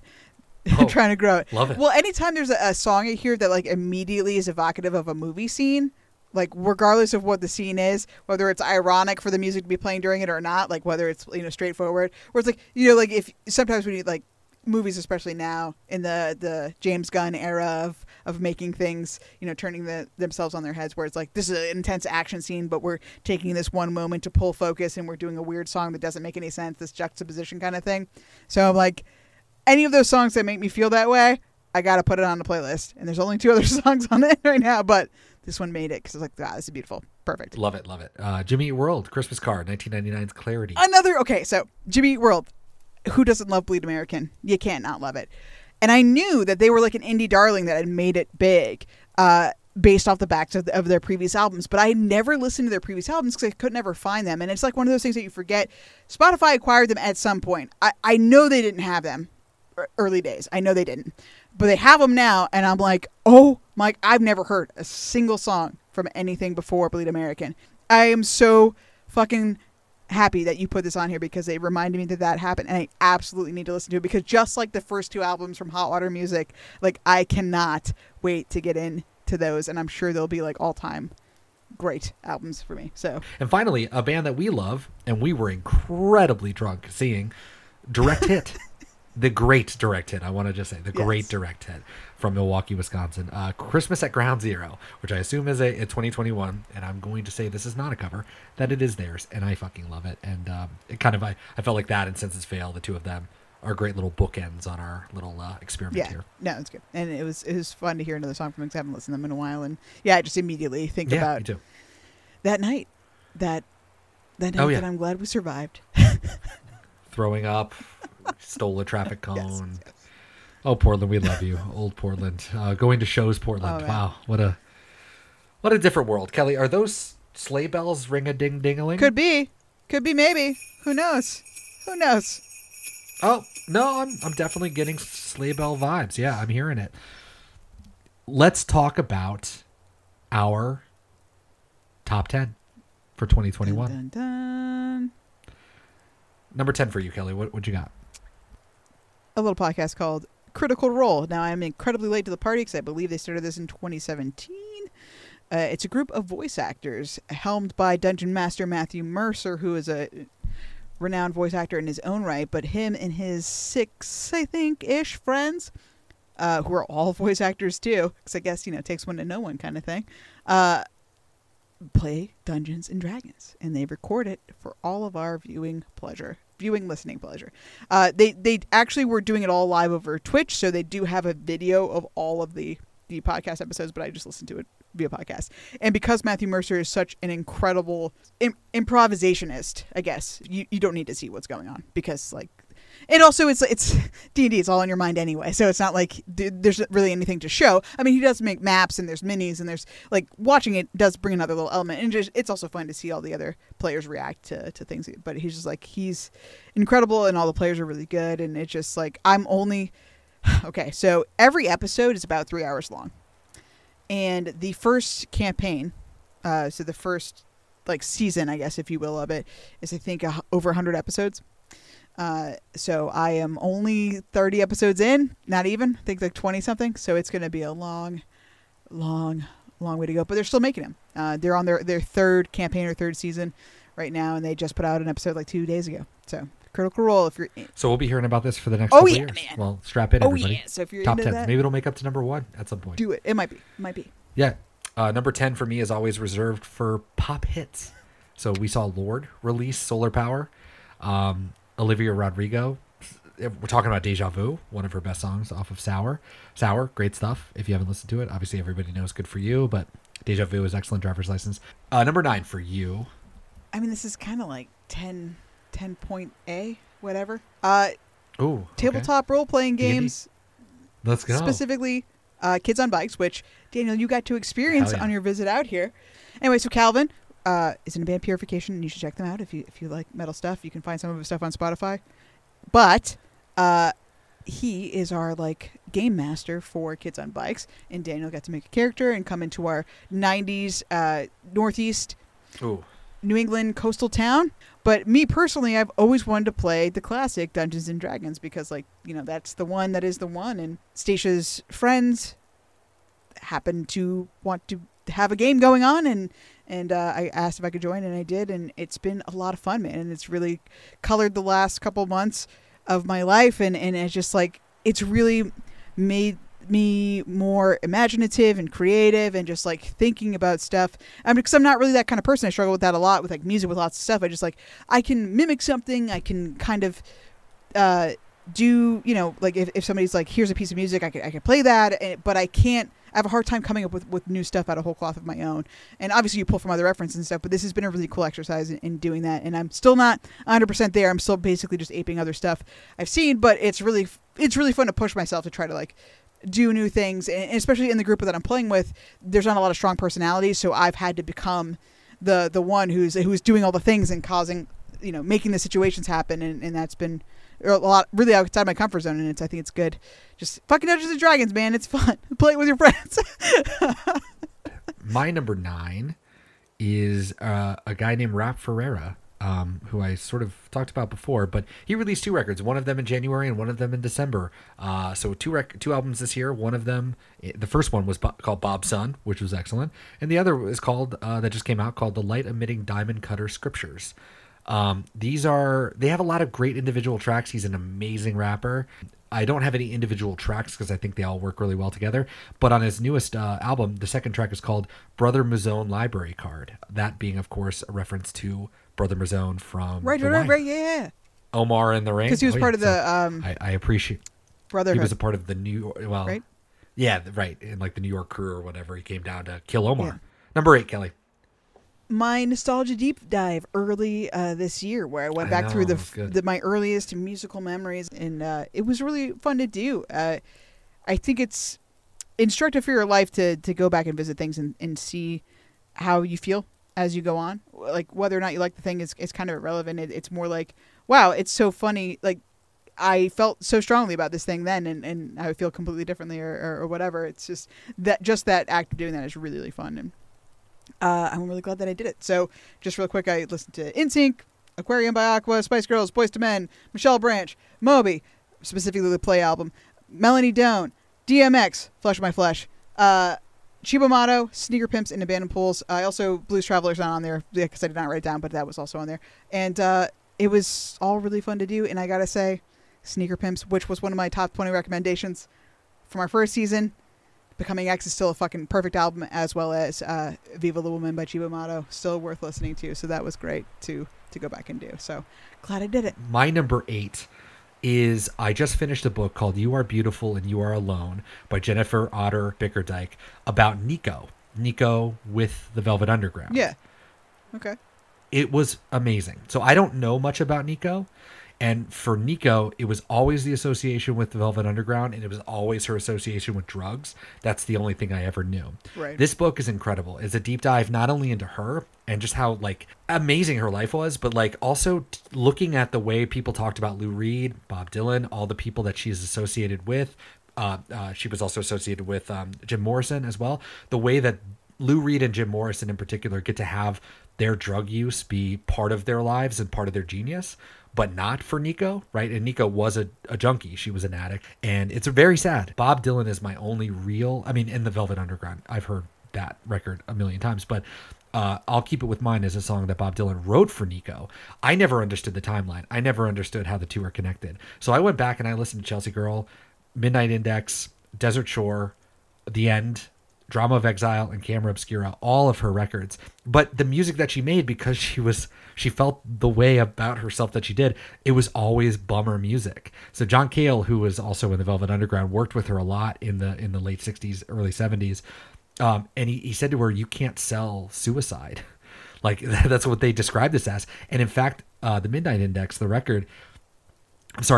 in 1974, the record label actually sold the record with the tag in the advertisements that said, why waste time committing suicide when you can buy this record? And I'm like, wow, absolutely incredible. So I highly recommend the book, incredible, and I recommend all those records. And in particular with songs, I would say, you know, big ones like These Days, Somewhere There's a Feather, I'll Keep It With Mine, which is the one Bob Dylan wrote for her, Easy, No One Is There, Frozen Warnings from Misery Index, Janitor of Lunacy and The Falconer from Desert Shore. The cover of The End is amazing. And then from Camera Obscura, her last record, that song and My Relaxing Valentine are also just like really, really good. So that's my number 8, Kelly. Number 7 for you. Little show called People Just Do Nothing, courtesy of Daniel. This is a recommendation that he's had way before me. But yeah, so, you know, imagine The Office, but it's about a pirate radio station that only wants to do garage, which garage means a little bit thing different in the UK. Yes, music from the mid-aughts, and it's just perfect. It's great. And we got to watch Big in Japan, which is the full-length feature film that came out in August of this year. I'll keep number 7 for me short. It's Inside by Bo Burnham. All Eyes on Me is so fucking good. Number 6 for you, Kelly. Well, you already said it, but Sound of Metal. From the previews, it really looked like a documentary about well, not a documentary, but like a mockumentary, faux documentary about a metal band, kind of. A drummer, yeah. So it was a huge surprise. And like, God, it's like really heart-wrenching and just really, really good movie. And the fact that, like, beautiful. You think the name of the movie is about one thing, but it's not. It's about another thing. My number 6 is a rapper out of Islington, London, called Little Sims, with the album Sometimes I Might Be an Introvert. Incredible, getting a lot of praise. She has actually been on our playlist, I think, at least once or twice. She had an album before, like the Gray album, I think it was called, or Gray Area, I think. But this one is just like, this is one of the rare ones that's like well over an hour, but it doesn't feel like over an hour. It's one that you just want to keep going. It's that good. Protect My Energy, Rolling Stone, I Love You, I Hate You, and of course the Introvert are my favorite songs from that record. So Little Sims, my number 6. Kelly, number 5 for you. Toy Galaxy. I know it's super high, but like I literally watch it every night. Toy Galaxy is a YouTube channel hosted by Dan Larson and his producer Greg. They talk. So, okay, if you're familiar with the Netflix show Toys That Made Us, they basically did it first and they've been doing it for longer, and they just are great. I mean, it's, anywhere between 5 and 25 minutes. Dives on everything like pop culture, nerdy pop culture. You've got these pretty niche things that I've never heard of. I mean, if you grew up in the 80s, like you were, 6 or 7 in the 80s, and the heyday of Masters of the Universe, G.I. Joe, like all those animated properties that existed only to sell toys. Not that they don't still, but like this is your shit, man, for sure. You got to check it out. My number 5 is always reserved for books. So just a little bit of books that I read this year. Obviously, I read Clinton Halen's Double Life of Bob Dylan, A Restless Hungry Feeling, 1941 to 66. First in a 2-part biography. I don't know when the second part's coming. So that's that over there. I started a reread of Roberto Bolaño, Jack Kerouac, James Baldwin. I read a book called Outlawed by Annie North that looks at the hole-in-the-wall game, but makes them genders swapped and gender fluid, and it's just kind of a Western, but imagined with just not a bunch of dudes running around. So hard to explain. I have explained it on whatever episode I talked about it on. So go find that, everybody. Last Night at the Lobster by Stuart Onan as well is a book that I've wanted to read for like 10 years. I finally got around to doing it. I read a lot of histories this year. David Halberstein did a book on the 50s. I read a book called The First Way of War, American War Making on the Frontier by John Grenier, which was excellent. Unworthy Republic, The Dispossession of Native Americans and the Road to Indian Territory by Claudio Sant. That was a book that won a bunch of awards last year. And, of course, Hero of Two Worlds by Mike Duncan, who is a podcast extraordinaire from Revolutions Now, but also did the history of Rome. Kelly, number 4. Are those sleigh bells I'm hearing that are bringing number 4 in? Oh, God, it is. It's number 4. Oh, man. Search Party on HBO Max. It was not originally an HBO property, but it is on HBO Max now, all 4 seasons. There is another one coming, I do believe. But yeah, Alia Shawkat, John Early, 2 other actors that I don't know the name of, and I'm sorry. It's like a murder mystery type of thing, and it goes places, and it's just incredible. It really is something that I think about constantly when I'm watching other media. Like, man, Search Party was so good, and I'm just like always comparing it to the other things that I watch. It's a lot of fun. Check it out. My number 4, a little bit long, so bear with me here, is another book to piggyback on this. Is a book called Sellout by the writer Dan Ozzi, and Sellout is looking at 11 records from bands that sold out in an era starting with Green Day and ending with Against Me. It's what he's charting is not so much the band's histories themselves, but where they were right before the signing, what it was like to sign, and where do you go from the signing. This consumed an entire month of my life, not only going back to listen to everything I'd never listened to. I haven't listened to them in a long time. So the book starts with Green Day, and it's talking specifically about Dookie. Dookie opened the floodgates in 1994. The second chapter, I'm not going to destroy everything, but I'm just going to kind of go through each band. The second band is probably the most infamous, which is Jawbreaker. Jawbreaker did in 1995 Dear You, and Dear You is now considered a classic, but back then they were such an indie band that they went on stage and said, if we ever sell a major label, you can fucking throw stones at us, we'll never do it. Never say shit like that, because they literally did. We will never sign on a major label. And then they were like, we're college educated people that are making no money. We need some money. And they're a great example of what we don't judge people today for selling out.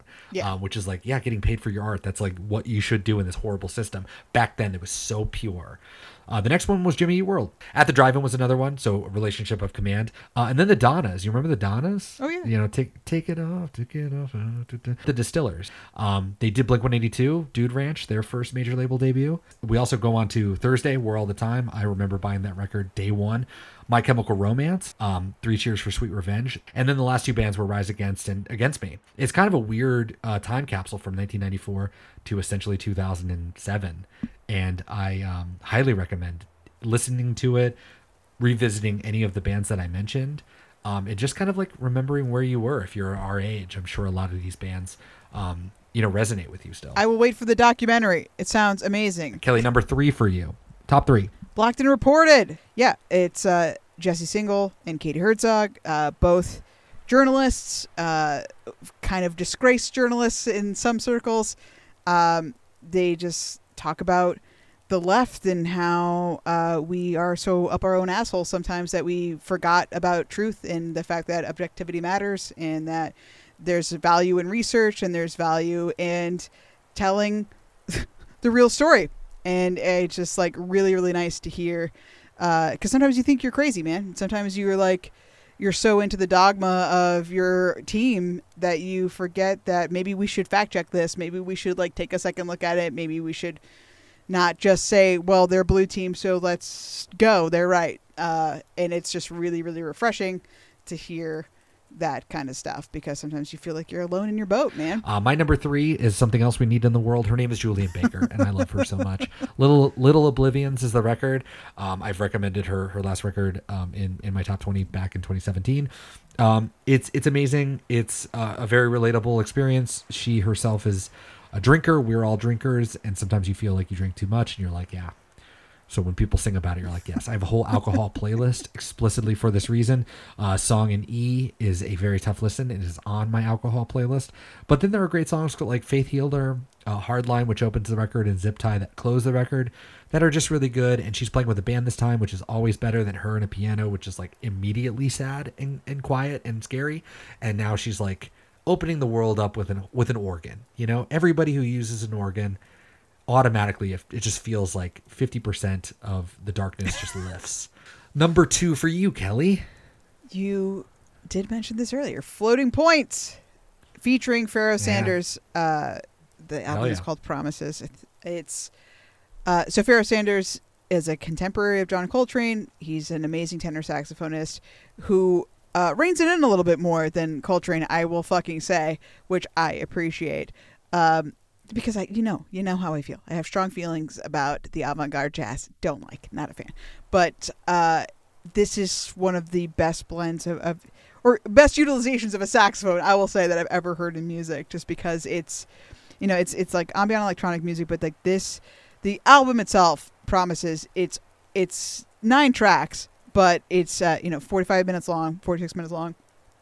And it does that thing, which is so cool to me, which Bob Dylan's most recent album did, where if you have it on repeat, you won't know when it stops.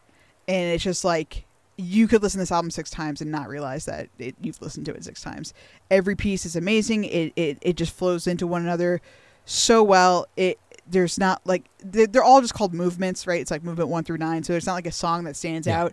It's just a thing that you need to take as a whole and listen to. It's just fantastic if you enjoy any kind of ambient electronic music, or even if you don't. I mean, I think this is like something like the attachment to the jazz from Pharoah Sanders is just like, I think it makes it more accessible to people who maybe don't enjoy this music. Yeah, totally. It's just so good. It's so good, and I loved it, and I love Floating Points anyway. But this was just like absolutely fantastic. Promises. My number 2 is from a band who I immediately didn't like, but I really liked this year. Their name is Turnstile, and the album is Glow On. They are ostensibly a hardcore band, melodic hardcore, definitely, but they have so many different other layers to them. There's like a little bit of hip hop, there's a little bit of soul, there's a little bit of alternate rock, there's a little bit of post-punk, shoegaze. Everything is all in this weird mishmash. It's kind of like a Deaf Heaven almost, like this beautiful, ethereal, amazing soundscapes, but then like it all of a sudden just like rips it apart. It's like, here's the anthem. Like you just start singing the fucking choruses, and then it just like goes back into like these beautiful, lush vibes. And I don't mean to sound like it's like low and high, low and high, low and high or something like that. It's like, it is a hardcore record through and through, but I don't know. I've really come to enjoy this, and I consider a good record being one that I can listen to alone, listen to while I'm working, listen to while I'm driving, especially. Like, it's not something that I would get bored by, and I gotta say that Turnstile really surprised me with how much I enjoyed listening to this year. Is that jingle? Jingle jangle? I had an instinct as well. This is the end of our Christmas special, number 1. All right, so when I told Stacia, I was like, oh, we got to record our rankings for the year. And she was like, are you going to put Stacia number 1 wife? And I was like, yes, I think I'm going to have to. So yeah, My number one is all the things that I did this year, which were not so much things, except for, Hell I yeah. got married, but This is the ultimate cheat. The ultimate cheat. it is the ultimate cheat, but it's short and sweet. So yeah, I got married, which was great. Now I can say things like my wife, and I feel like Wow. a Dragon Ball character. Every time I say it, I feel like I'm powering up a little bit. It's like Gokuing Super Saiyan a little bit. It's like my wife, casually dropping that my wife. But then when I say it to Oh, you, wow. I have to say it in Borat voice because you know her. She's like, a friend, and it's not. When I say it casually to people at work, where it's like, oh yeah, my wife and I did this, I'm like secretly powering up. But with you, it's like I have to say it goofy because it's like it's just Stacia, but also she's my wife, so you have She's my wife. to you have to say it like That's that. true. That's very true. That's a great point. But to the listener, it's just your wife. Power up. Yeah, Boom. exactly. So that was great. But also, you came out twice this year. We did St. Patrick's Day. Yep. Obviously, everybody got to enjoy. It's all over now, Baby Blue. And you came back out in what was it like? It was like October. the entire month of October. basically the entire month of October. I was like, Yeah. the entire month, which is really cool because my mom had just gotten here, which is another thing that I did this year. Moved my mom from Hawaii to here. Her stuff just got here. Like we shipped it, via boat, cargo, whatever, and it just showed up 3 weeks ago. So she's doing a lot better. Her dog's doing a lot better. It's so funny that like we put her dog on drugs. I mean, not drugs, but like, Prozac, those kind of drugs. Yeah. Her dog is doing a lot better. And having their stuff here, like my mom having her actual belongings here to put in her house, has Right. made her and the dog much happier, much calmer. Nice. It's been really nice. Good, good. So, like, I don't know. Yeah, Very just- nice. Very, very nice. Very nice. So, yeah, that I just like, it's not a lot has happened this year, but also feels like a lot of stuff's happened this year. And I'm glad that you got to come back out in October so we could watch movies. And, watching the Tina Turner documentary with my mom was neat, and just like getting to play Yeah. kids on bikes together. And you Sure. know, and one of my favorite moments of this year was us all watching Fright Night. And how much you love that yeah. movie. Because I gotta say, I think it was fine at best, but you really, really liked that movie. And that was one of Fucking my awesome. favorite moments. Yeah. So, yeah, Well, it's just, it's been a year. Hell yeah. No, I said this before, man. This is like probably the first year. I mean, my life is different than your life, but like right now, just like leaving work and all that kind of shit. This is like the first year that's felt like a literal year. Like I can look back and say like, oh wow, I was here this time last year. I just got back to South Dakota as we're recording this. Like 1 year ago, I was doing this. But like when I stop to think about it, like, wow, it's been a year is definitely something you say, but I don't feel like it. I feel like it's literally been a year. Like it doesn't feel fast. It doesn't feel slow. It feels perfect. But yeah, there's no shows. There's not a lot to break it up. It's weird. Yeah. I mean, for me, it's like I can do a different thing every day, and like, yeah, it breaks it up, which is really nice. But it was the same year. We had the same year. I mean, in theory. But yeah, that's a great one. That's a good cheat. Yes. Because yeah, that was super fun, and I, soon we'll be doing episodes for Bob Dylan out there as well.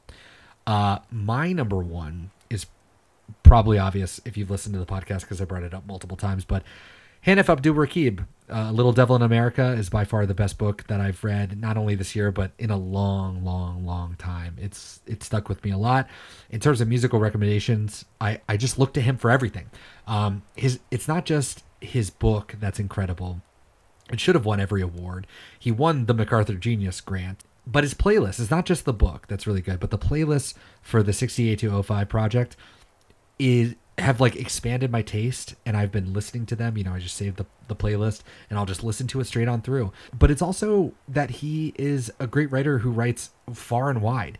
He wrote a book on A Tribe Called Quest. He has a Notes on Pop column for the Paris Review. He's profiled Kid Cudi, Bill Withers. He did the liner notes for Sleater-Kinney's like comeback, like retrospective album.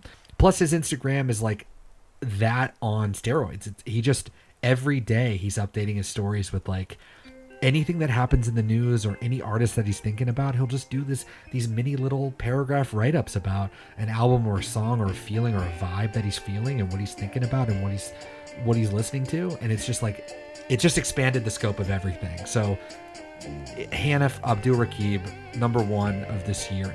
Love him. And you can listen to him on many, many, many podcasts if you type in his name.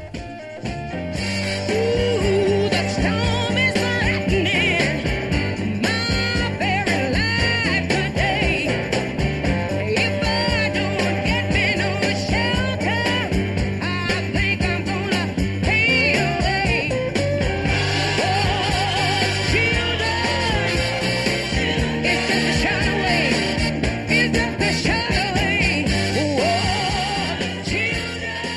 Kelly, this is the end of our Christmas special.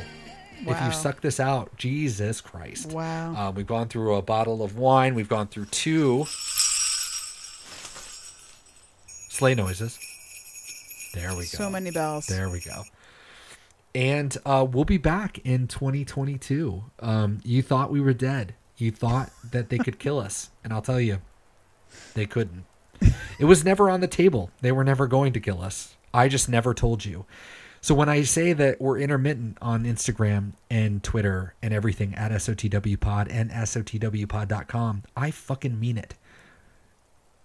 Thank you for listening to our Christmas special. We will see you for Infidels, our first episode of season 6. We've got a lot of things in store for you. We're not going to talk about it so as to not jinx it. Thanks for everybody who getting in touch with me on Instagram and asking me where I was. And I had to write the same sentence to a lot of people saying we're still alive. And Kelly's fine. Kelly's not gone. She will still be converted at some point to Bob Dylan, but not this time. The songs weren't strong enough. Not yet. Kelly, are you a Bob Dylan fan yet? No, you can't say so. I don't want to spoiler anyone for the very last episode of the show that may Of the not show, come. the whole show. So we're just gonna have to wait. That's true. And if you are listening in real time, go to our final episode in 2042 if you want to know if Kelly is a Bob Dylan fan or not.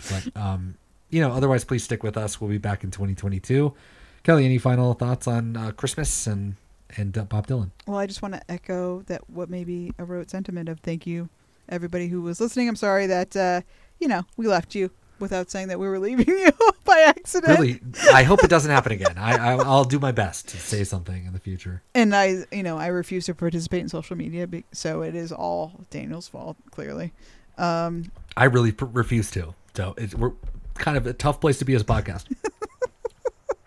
Place to be. But it's been nice to catch up on some Bob, and mostly not Bob, but some Bob, and it's been weird to not have this in my life so consistently. So let's see what happens in 2022. Maybe we'll have more than 15 episodes. Maybe we'll have fewer. Who knows? Who knows? And I didn't mention the honorable mentions, but of course Bob Dylan had a year in amongst himself as well. He went back on tour for Rough and Rowdy Ways. Shadow Kingdom, of course, was incredible. The Bootleg Series Volume 16, Springtime in New York, came out. So that was the reason why we chose to do Infidels last year. It just didn't pan out with what we're doing, so we're going to pick right up where we said we were.